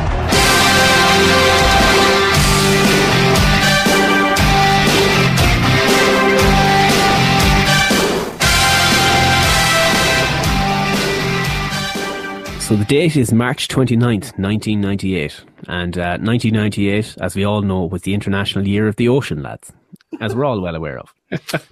Ireland was mere weeks away from the Good Friday Agreement, which is weird. The world was also wrapped up in the Monica Lewinsky scandal. Now, yeah, this would happen in January. Speaking of the Monica Lewinsky scandal, that Friday, the Friday before WrestleMania, I can't pronounce the name of this drug, but sildenafil or something, also known as Viagra, developed by Pfizer, is approved as the first oral treatment for erectile dysfunction in the USA by the Food and Drug Administration. Easy that you know that anyway. Telling you, it's amazing what you can find when you look up news stories. That was a great day for the parish. Great day for the parish. Parish, you say? The day before WrestleMania 14, Father Dougal Maguire had taken up a new job as the local milkman. After a spate of hairy babies, Father Ted Crilly had Pat Mustard fired. But the Craggy Island Ontario would attempt to have the last laugh with a bomb left on the milk float. And is there anything to be said for saying another mass, lads? What about the Tower Inferno? Gene Hackman played a priest in it. Arsenal had beaten Sheffield Wednesday the day before as they marched towards the double and their first Premier League, which is weird. In our 2 WrestleMania weeks, Arsenal won the title both years. They won the league by a point. They won the double, but I mean, the treble was to come next season. And just for clarity, Man City were relegated to what then would now be League One at the time. So I thought I'd throw that in there as well. Why wouldn't I? The world was gripped by Titanic fever as the movie ended its 15 consecutive week at number 1 at the box office, which was then a record. It's like that. Run DMC versus Jason Nevins was the UK number 1 for a second week. It would stay there for 6 weeks until All That I Need by Boyzone would take the crown for a week. On the other side of the pond, Will Smith was getting jiggy with it for the 3rd straight week as the Billboard number 1. And to end it then, same day, Homer Simpson nearly causes a nuclear plant to go into meltdown by putting a donut into the reactor core to enlarge it. He is then fired by Mr. Burns. Homer joined the Navy, and after nearly causing all-out nuclear war between Russia and the United States, Homer saves a submarine by using Bart's new air ring to plug a hole. That pinhole leak. The pinhole leak, but it's at the start of it. Captain Tennille asks if there's any questions, and Homer says, "Is there a poop deck? Or is the poop deck what I think it is?" And he laughs. He says, "I like the cut of your jib." Homer says, "What's a jib?" He goes, "Promote that man." That's what was going on around it, but it was the Monday Night Wars were in full flow, and it was the first WrestleMania post the Montreal Screwjob. WWF are hurting in ratings and hurting financially. So they had brought in Mike Tyson, which was a huge financial risk, but it also represented the change in attitude, literally, the company was going through. They could go places that WCW simply couldn't. And this was kind of the first night of the real start of the Attitude Era in many ways. It was the last night for the Winged Eagle belt. R.I.P. R.I.P. That's when the scratched kind of WWF logo had started to come in. It was Shawn Michaels' last match for 4 years after injuring his back in the casket match against Taker at Rumble that year. I'll leave the rest of this for you. But it's funny that my Mania that I picked was the last tag team match for Michaels, and then the one you pick is his last singles match until he comes back. I wonder, is anyone going to choose WrestleMania 26? Ooh. So, WrestleMania 14. I was only a young 11-year-old boy at the time, innocent in the ways of the world and innocent in terms of wrestling watching as well. It was a better time. It was a sunny time. There was no big dogs back then, though. No, there was a road dog. Yes, fire him. Hashtag fire road dog. But there was, as I said, it was a sunny time, and WrestleMania kicked off with the Legion of Doom 2000 coming to the ring to challenge for the WWF Tag Team Championship in a 15-team battle royal. God, you don't see matches like that anymore. Hey, Gordo, do you remember Kama Mustafa? I remember Kama. Yes, Kama made an appearance. There was Midnight Express. All the old guys were there. But my favorite memory of this entire match was just watching Sunny on the outside of the ring, back in her prime with flares covering her boobs. Careful now. Better times. I'll be back in a minute, lads. So the backstory to this match was the LOD were the tag champs. They lost the belts to the New Age Outlaws, who later appear in this show. And in the months leading up to WrestleMania, it looked like there was a falling out in the Legion of Doom, and they ended up having a bit of a blow, and they announced that they were separating ways and that they were effectively finished. So people at the time in kayfabe world believed that the LOD were gone and never to be seen again, and they turned out to be the surprise entrance in this match. And obviously once they came out to the match, they were the only team that could win it, and rightfully so. It was very weird seeing Animal in Very, very tight trunks.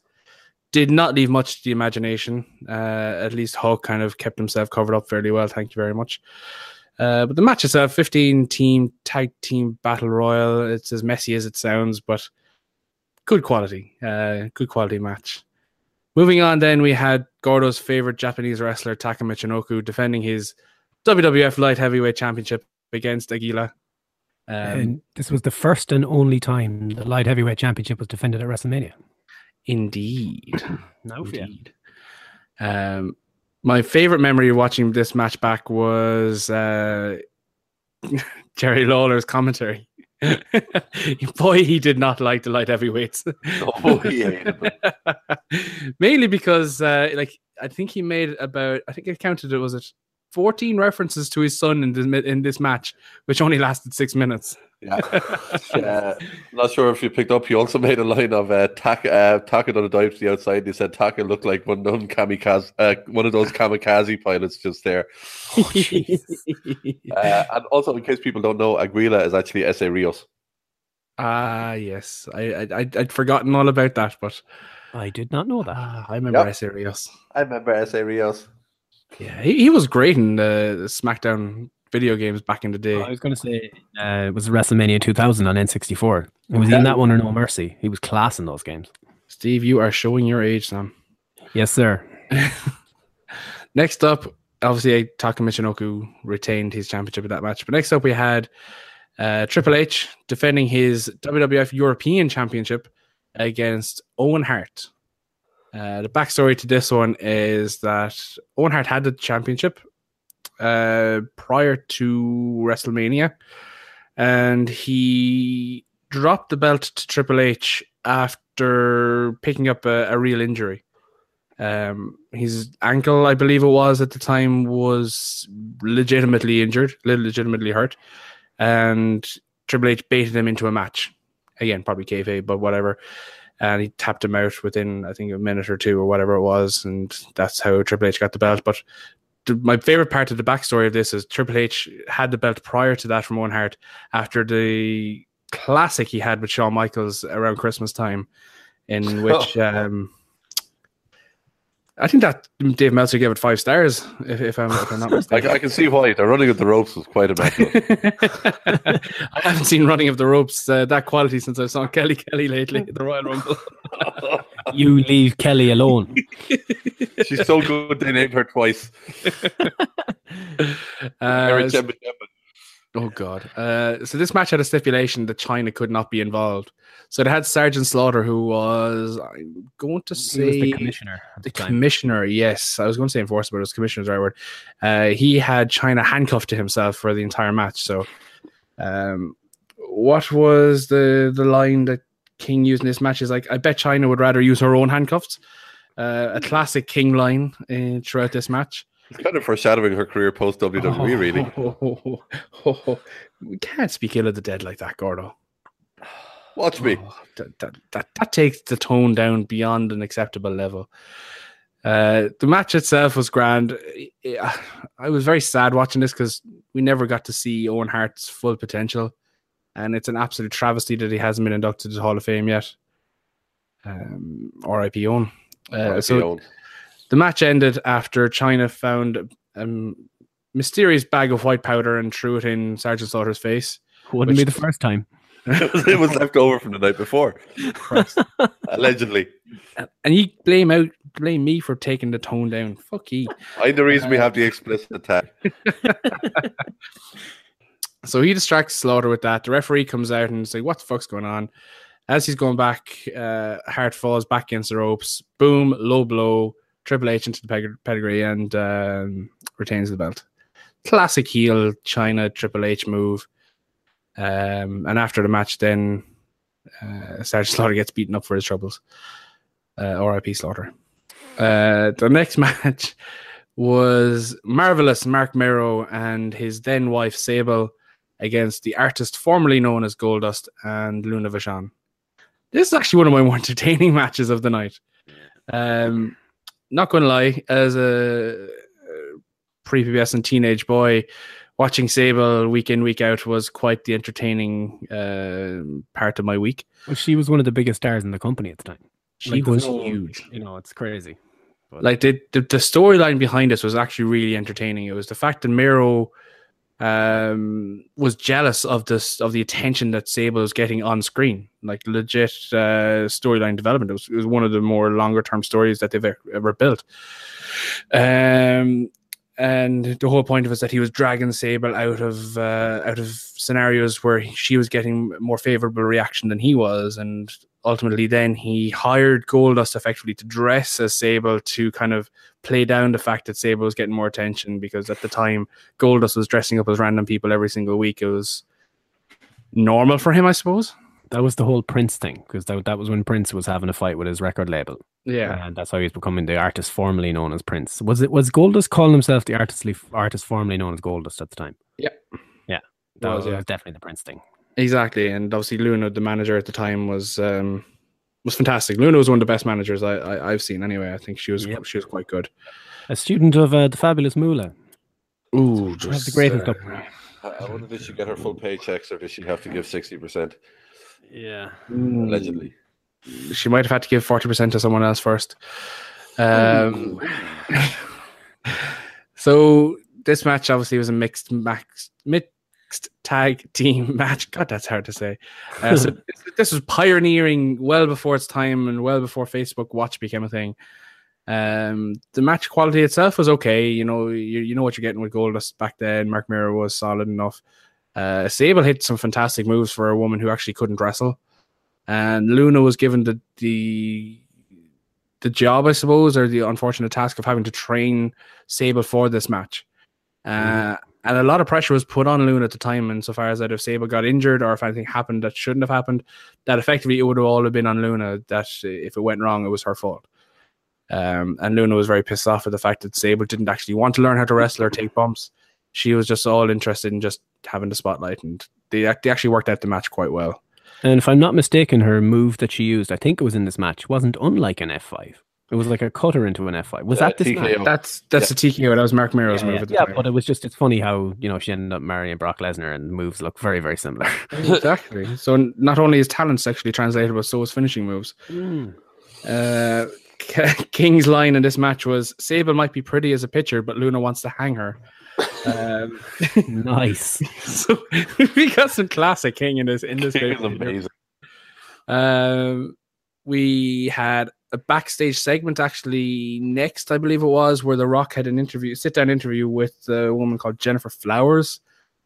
This is where the infamous line, "If you smell what The Rock is cooking," came from.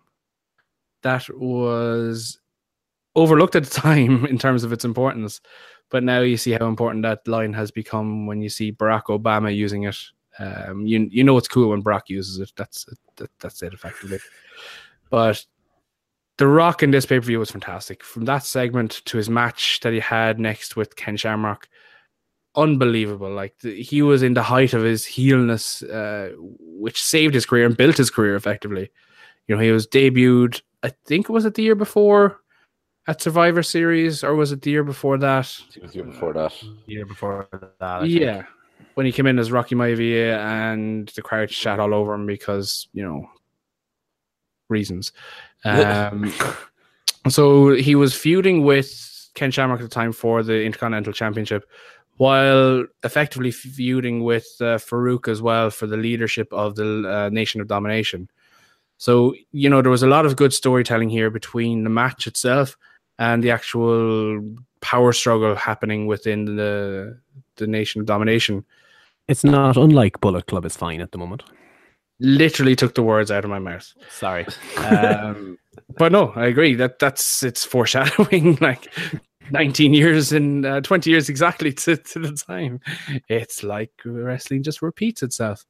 The match quality for this was fantastic. I really, really enjoyed this match. And even before I watched it back this week, I had pretty much remembered exactly how this match had gone without having seen it probably in about 10 years. Ken Shamrock sold this match like an absolute pro. You'd swear he was an actor rather than a legitimate UFC fighter. At one stage, he gets clocked in the head with a chair shot, and he legit sold it as if he was off his head. Yep. You know, his eyes were rolling. He was just looking around.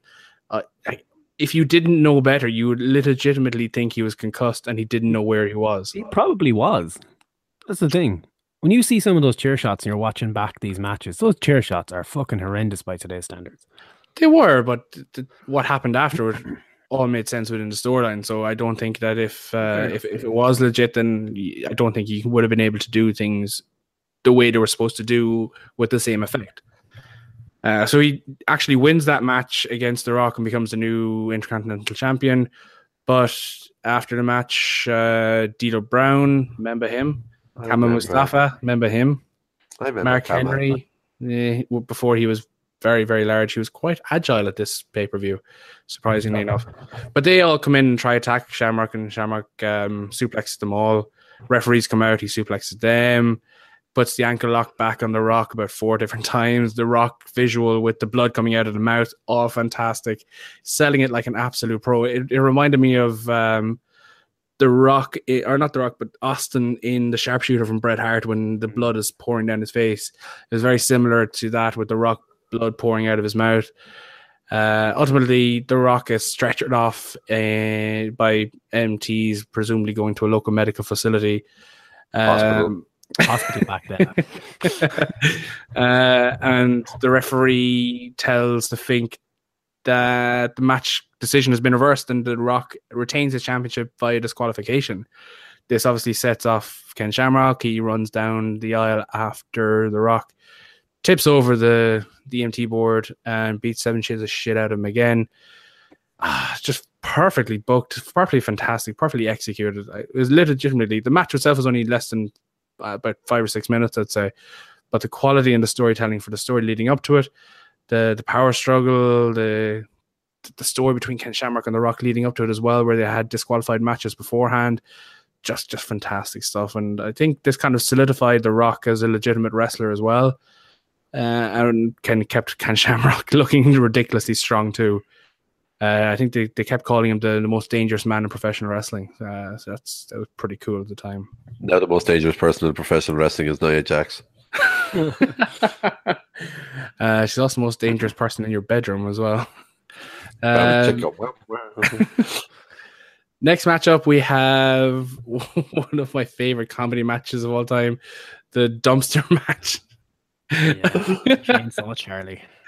Chainsaw Charlie and Cactus Jack versus the New Age Outlaws. Like this, Terry Funk to this day hates Chainsaw Charlie. Yeah, like he was 53 having this match. Yeah, and this was on his first retirement tour. He'd already retired from ECW probably that summer. So the match itself, like, who came up with the idea for dumpster match? I really don't know, and I did a quick search earlier, and I couldn't really kind of figure it out too easily. But the match was effectively, they rolled out a dumpster and put it ringside. No rules, no disqualification. Do what you want. Beat the living shit out of each other. And they did. There was, I don't know what you call them, oven trays almost effectively. Trash cans. I think I might have saw a kendo stick or two. I'm not too sure. Chairs, obviously. We'll get to that. So one of my favorite spots of this match is, I think it was Billy Gunn and Cactus Jack were climbing the ladder in the middle of the ring, and Road Dogg smacks Chainsaw Charlie, and he falls back onto the ladder, and the two boys on the ladder fall out of the ring into the dumpster. And my God, there's no way that you can sell that legitimately, because you are fucked up. You're landing in a trash can, arguably 15 feet away from where you were. That had to hurt no matter what. And you can hear the thud. So I think one of them hits their head off because you can hear a dull thud of a head hitting off something. Yeah, probably Cactus, to be fair. Probably Cactus. It'd explain a lot. Like why he can't remember his promos. But he can't. He said it himself. So anyway, they end up backstage, as you do in these sorts of scenarios. Everyone beating the shades of shit out of each other. And suddenly they find a forklift and another dumpster. Very conveniently located, I might add. So eventually they put the two boys, the New Age Outlaws, on a pallet, lift the pallet up with the forklift, drive it over to a new dumpster. Cactus rolls the New Age Outlaws off into the bin. Chainsaw Charlie reverses up the forklift, plops the lid closed, match over, new tag champs. But just to put the icing on the cake, Chainsaw Charlie drives the forklift back over and plonks it down on top of the lid so the boys can't get out. To this day, I still don't know how they got out. But that was just so entertaining. And Chainsaw Charlie, Jesus Christ, how the fuck is he still alive? I really don't know. He's got no knees. He doesn't need him, clearly. And next up, Kane match of the and night. The Undertaker. Legitimately my favorite storyline from any wrestling ever. So this all started at Bad Blood. I'm going to say Bad Blood. Yeah, I was literally just going to say Bad Blood. Yeah. November the year before. Shawn Michaels was defending his WWF Championship against The Undertaker in a Hell in a Cell match. The first ever Hell in a Cell match. And it looks like The Undertaker is about to win when all of a sudden the lights go out. Strange music hits. You see Paul Bearer come out with this mysterious looking guy. Holy fuck. I remember watching this live. I was one of those spoiled brats that had Sky Sports back in the day. And staying up way past my bedtime. And if my parents saw me, they would have dragged me back to my room, kicked me in the door, and locked the door behind me. I'm thanking Jesus that they didn't notice me that night, but I'm sure they heard me shout, "Oh my God! That's gotta be Kane! That's gotta be Kane!" Unbelievable. Like that storyline, like it wrote itself to a large degree, but I just think the execution of it was possibly the best thing I've ever seen. So after this, if I'm not wrong, they hadn't had a match properly or didn't have a major physical altercation until then. Exactly. Taker wouldn't hit him because he didn't want to hit his younger brother. Yeah. Exactly. So Taker obviously was surprised by this because in Taker's mind, he had effectively killed his parents and his brother at a fire that he started way back when he was a kid. So, kayfabe. Makes absolute sense. That's that problem taken care of. Now I can wait up and watch Sky Sports. They won't tell me not to do that again. Now who has school in the morning? Just for the record, I'd like to point out that I love my parents and I would not do that to them if they're listening. Yeah. I love Mammy Gordo. Daddy Gordo. Tolerate him. I love my parents. But, so yeah, obviously, Undertaker's like, what the fuck is going on? He can't believe that Kane's still alive. He vows not to lay fisticuffs with his flesh and blood. And this goes on and on and on. And Kane is taunting him, beating him up and pushing him around. And all the while, Paul Bearer is being his classic manager self and pushing him and goading him as much as he can. And ultimately then it breaks down at the Royal Rumble when Shawn Michaels and Undertaker are having a casket match. And Kane comes out and locks the Undertaker in the casket and sets it on fire. They give, so they must take away. And obviously they blow or they extinguish the fire on the casket and they discover the Undertaker wasn't there. It's like, where is the Undertaker? He used to be so good. I remember. And then he wasn't around for a while. And so it looked like Kane had finally gotten rid of the Undertaker until one night on Raw. A sarcophagus, I believe, appeared on the ramp, and the Undertaker just appeared out of it. And all of a sudden, the Undertaker had gone to hell, talked to his parents, and his parents said it was okay. And he fights his brother Kane.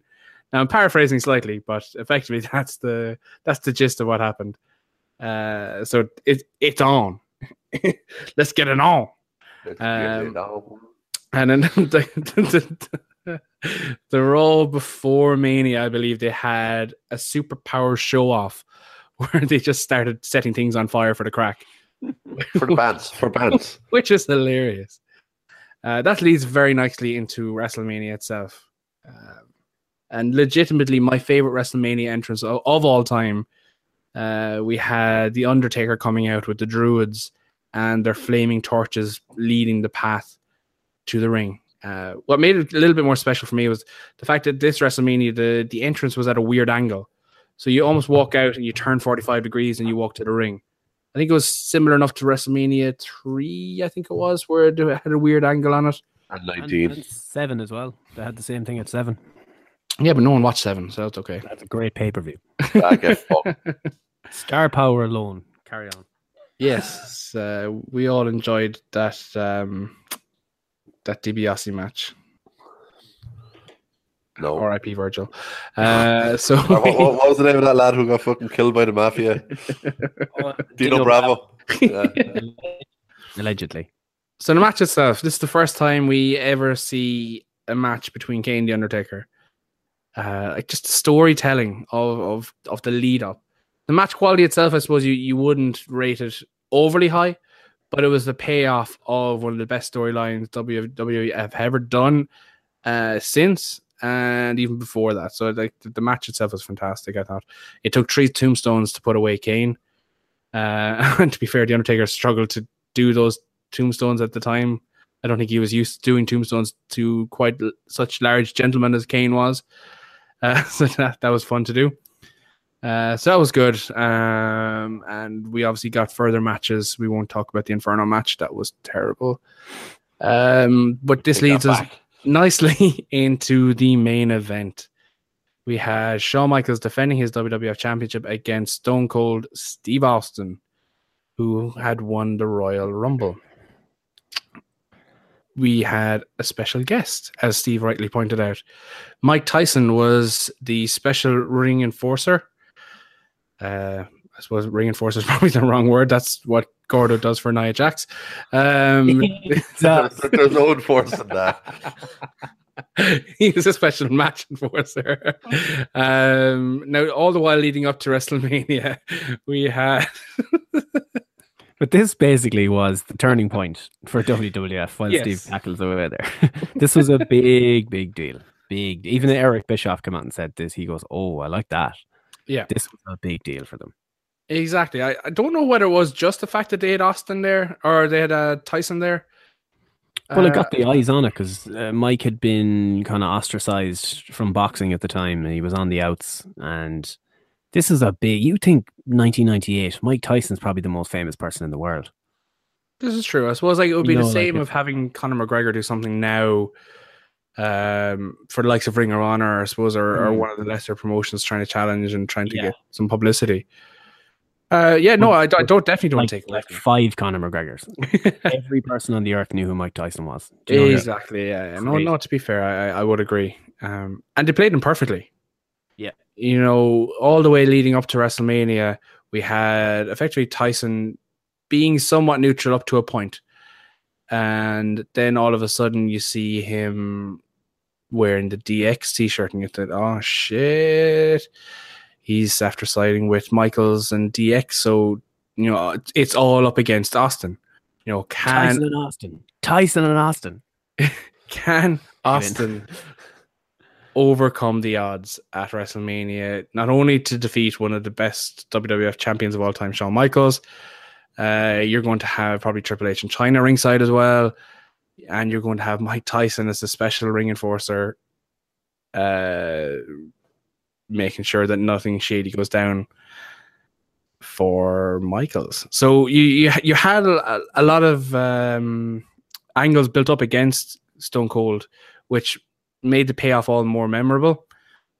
But the fact that Shawn Michaels was having issues in his personal life leading up to this kind of cast a shadow on this match leading up to it.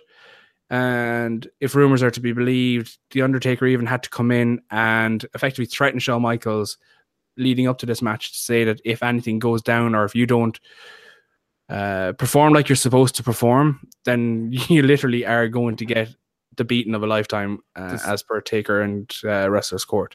The story goes is that Undertaker went back through the curtain after his match with Kane and retaped his hands, and he sat with Vince to make sure that Shawn did business, basically.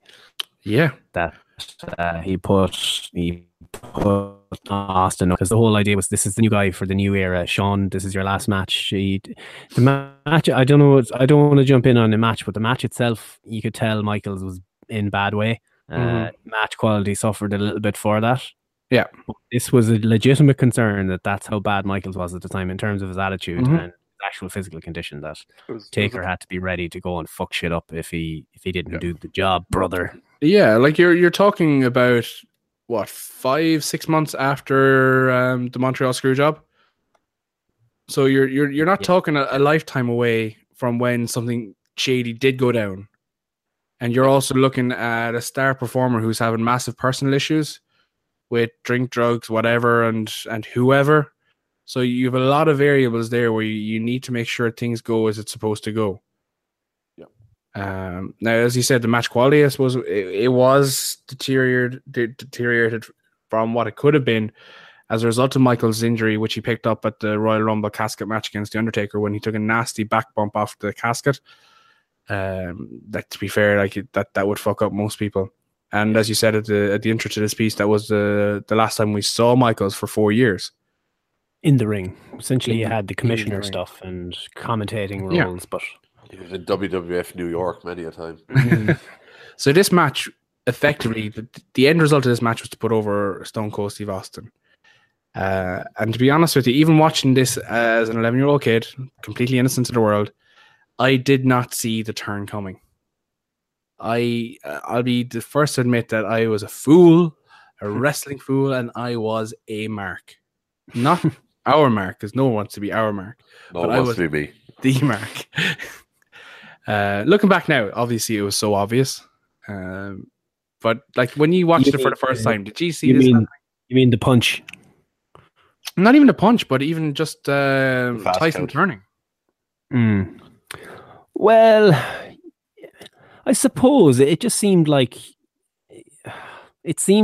Austin was, even back then you kind of knew how it worked a little bit, and you knew that Austin was a new guy coming through.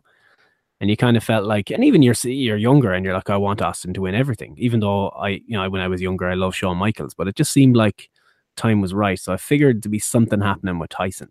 When I was looking at this, I actually remembered something from the next day. So I don't think I stayed up, or I wasn't allowed to stay up. I was like maybe 12 or 13 at the time, probably 13, I think at the time. And my dad had a copy of The Star. And it had a thing on the Star that Mike Tyson had punched Shawn Michaels at WrestleMania the night before. And the story that they were fed by WWE was that Michaels' jaw had been broken. I don't know if they ever used that anywhere else, but his jaw was broken. And I was like, yeah, see, it is real. Mike Tyson broke Shawn Michaels' face last night. And also I was thinking, spoiler alert, I haven't seen the fucking show yet. I just got in from school, you dickhead. It's just funny I had that memory going, I remember Mike Tyson. I remember something in the paper about that. And that's what they said to Shawn Mike, whatever PR person. Yeah, he broke his jaw. He's out. Jesus Christ. Yeah. I love the ending. The finish of the match itself is brilliant with you haven't heard this one either, but I played it in the intro to this. The Michaels goes to tune up the band. Yep. And then Austin catches it, spins him around and hits the stunner. It's one of the best stunners ever, I think. Yep. An important stunner, some might say, for historic reasons. Well, you're looking at the best seller in the business, and to be fair, like you could question his loyalty, integrity, motivation at the time, but to be fair, when the cards were on the table and he had to do what he had to do, he did what he had to do better than anyone else could have. Well, like as you said, 5 months before that, the screw job had to happen because somebody wouldn't play ball. Yep. Brett. Yep, ball was in his court. He had to play ball. Screw Brett. One note I did have on this is, and I don't know if anyone picked up on it in the early stages, Michaels ended up getting Charlie Sterling, as I now call it. Yep. Yeah, where he had his arse on show for a minute or so. But this see that nowadays. This is essentially Shawn Michaels at the time, what everyone thought was his last match ever, and he was only 33. Did you hear the story about the T-shirt? Have you ever read that one? So there was an Austin 316 T-shirt in it, and Michaels had refused to allow them to put that Austin puts the Austin 316 T-shirt over Michaels as he's on the ground, and they said, fine, we won't do it, but Mike Tyson did it anyway. Yep. So you'll see the shot at the end, and I imagine he wasn't too happy, because even, they did the press conference at the end, and Michaels and Triple H and China are actually, you see him kicking doors and shit, and he was legitimately pissed. And it was like, he had an interview with Austin actually, and he talked about it, and he was like, that's not the way I wanted to go out. And for whatever about his attitude, he goes, he didn't think that was right. Yeah. Shane McMahon had to hold him back from interrupting that press conference. Really? Because Shane saw what was happening. He saw them storming towards the press conference to confront Vince and and the rest of the boys who were doing the press conference after the pay-per-view, and Shane McMahon legitimately had to hold him back. But I'll leave you with this now. Probably my two most favorite King quotes from the night. So we'll end this one on a happy note. So both of these came from the Owen Hart match with Triple H. He said, "I once saw the Hart family tree, but I wanted to chop it down."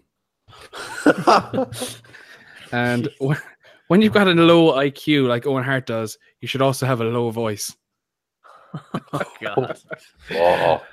Oh, This was essentially the proper start of the Attitude Era. As we said, they got rid of the Winged Eagle. I love the Winged Eagle, but I think the Globe belt that came afterwards was a nicer one. Get fucked.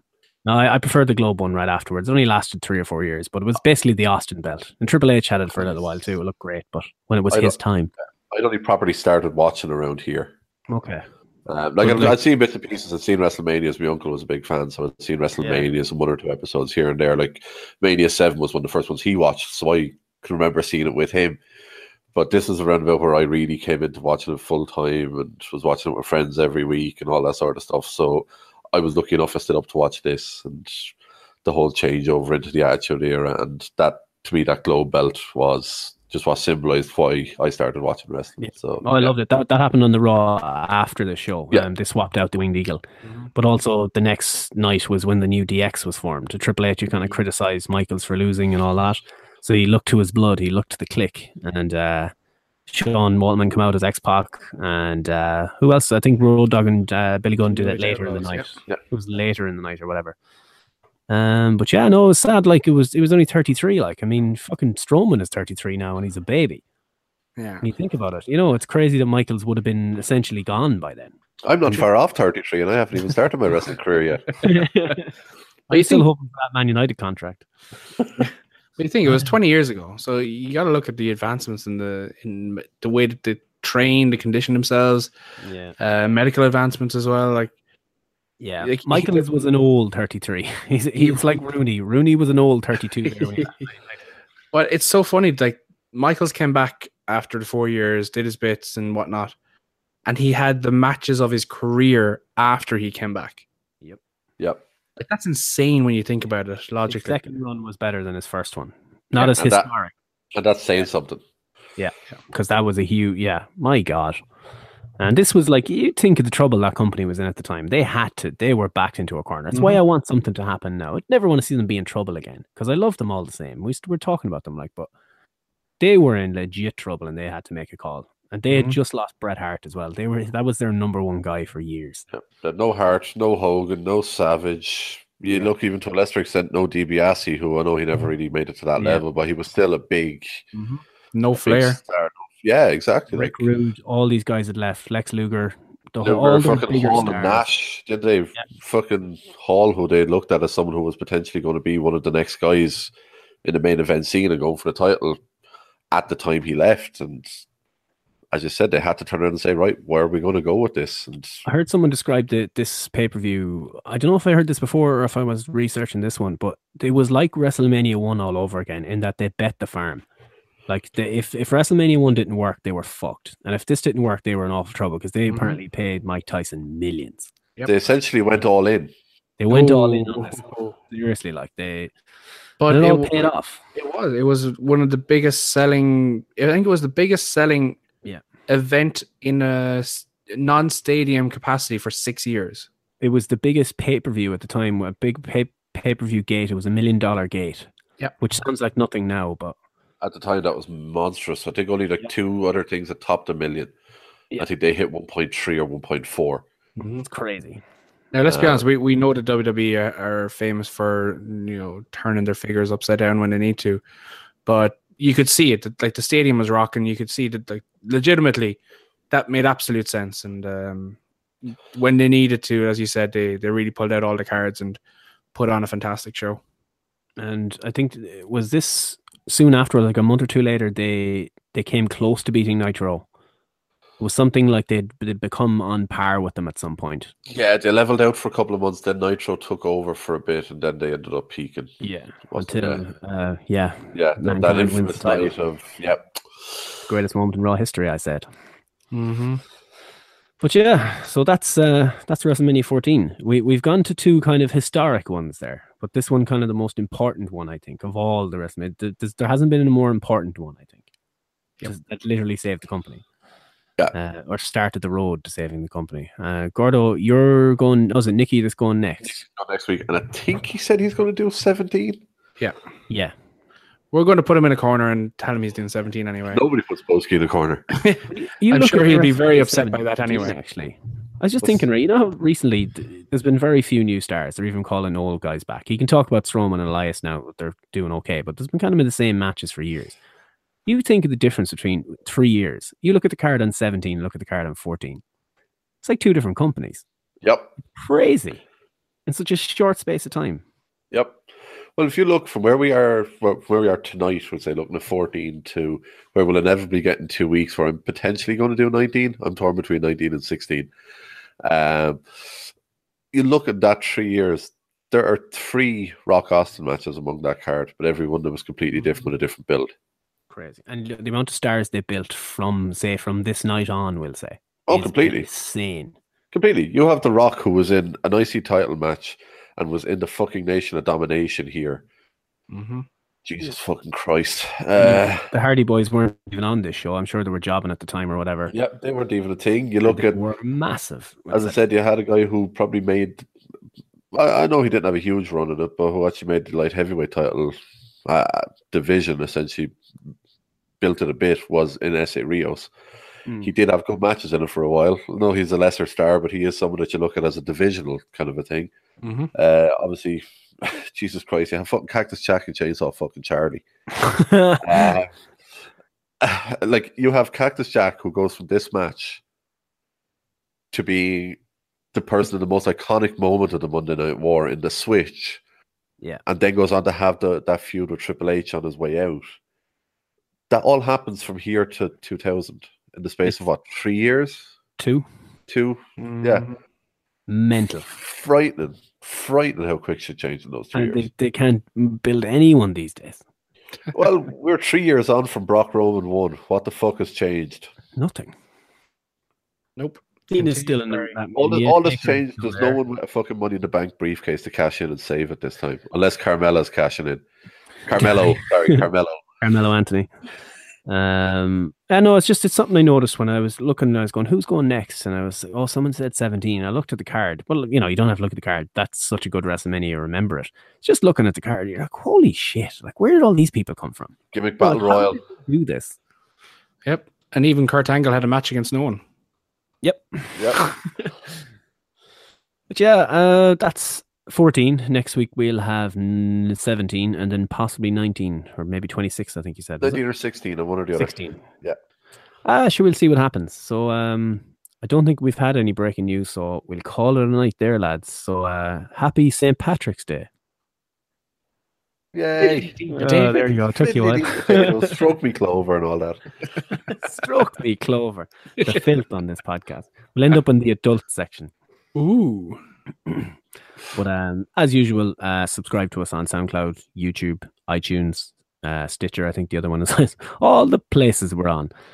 Follow us at 2-Bit Wrestling or 2-Bit Sports, but preferably 2-Bit Wrestling if you're listening to this. You don't want to hear me talk about games and football.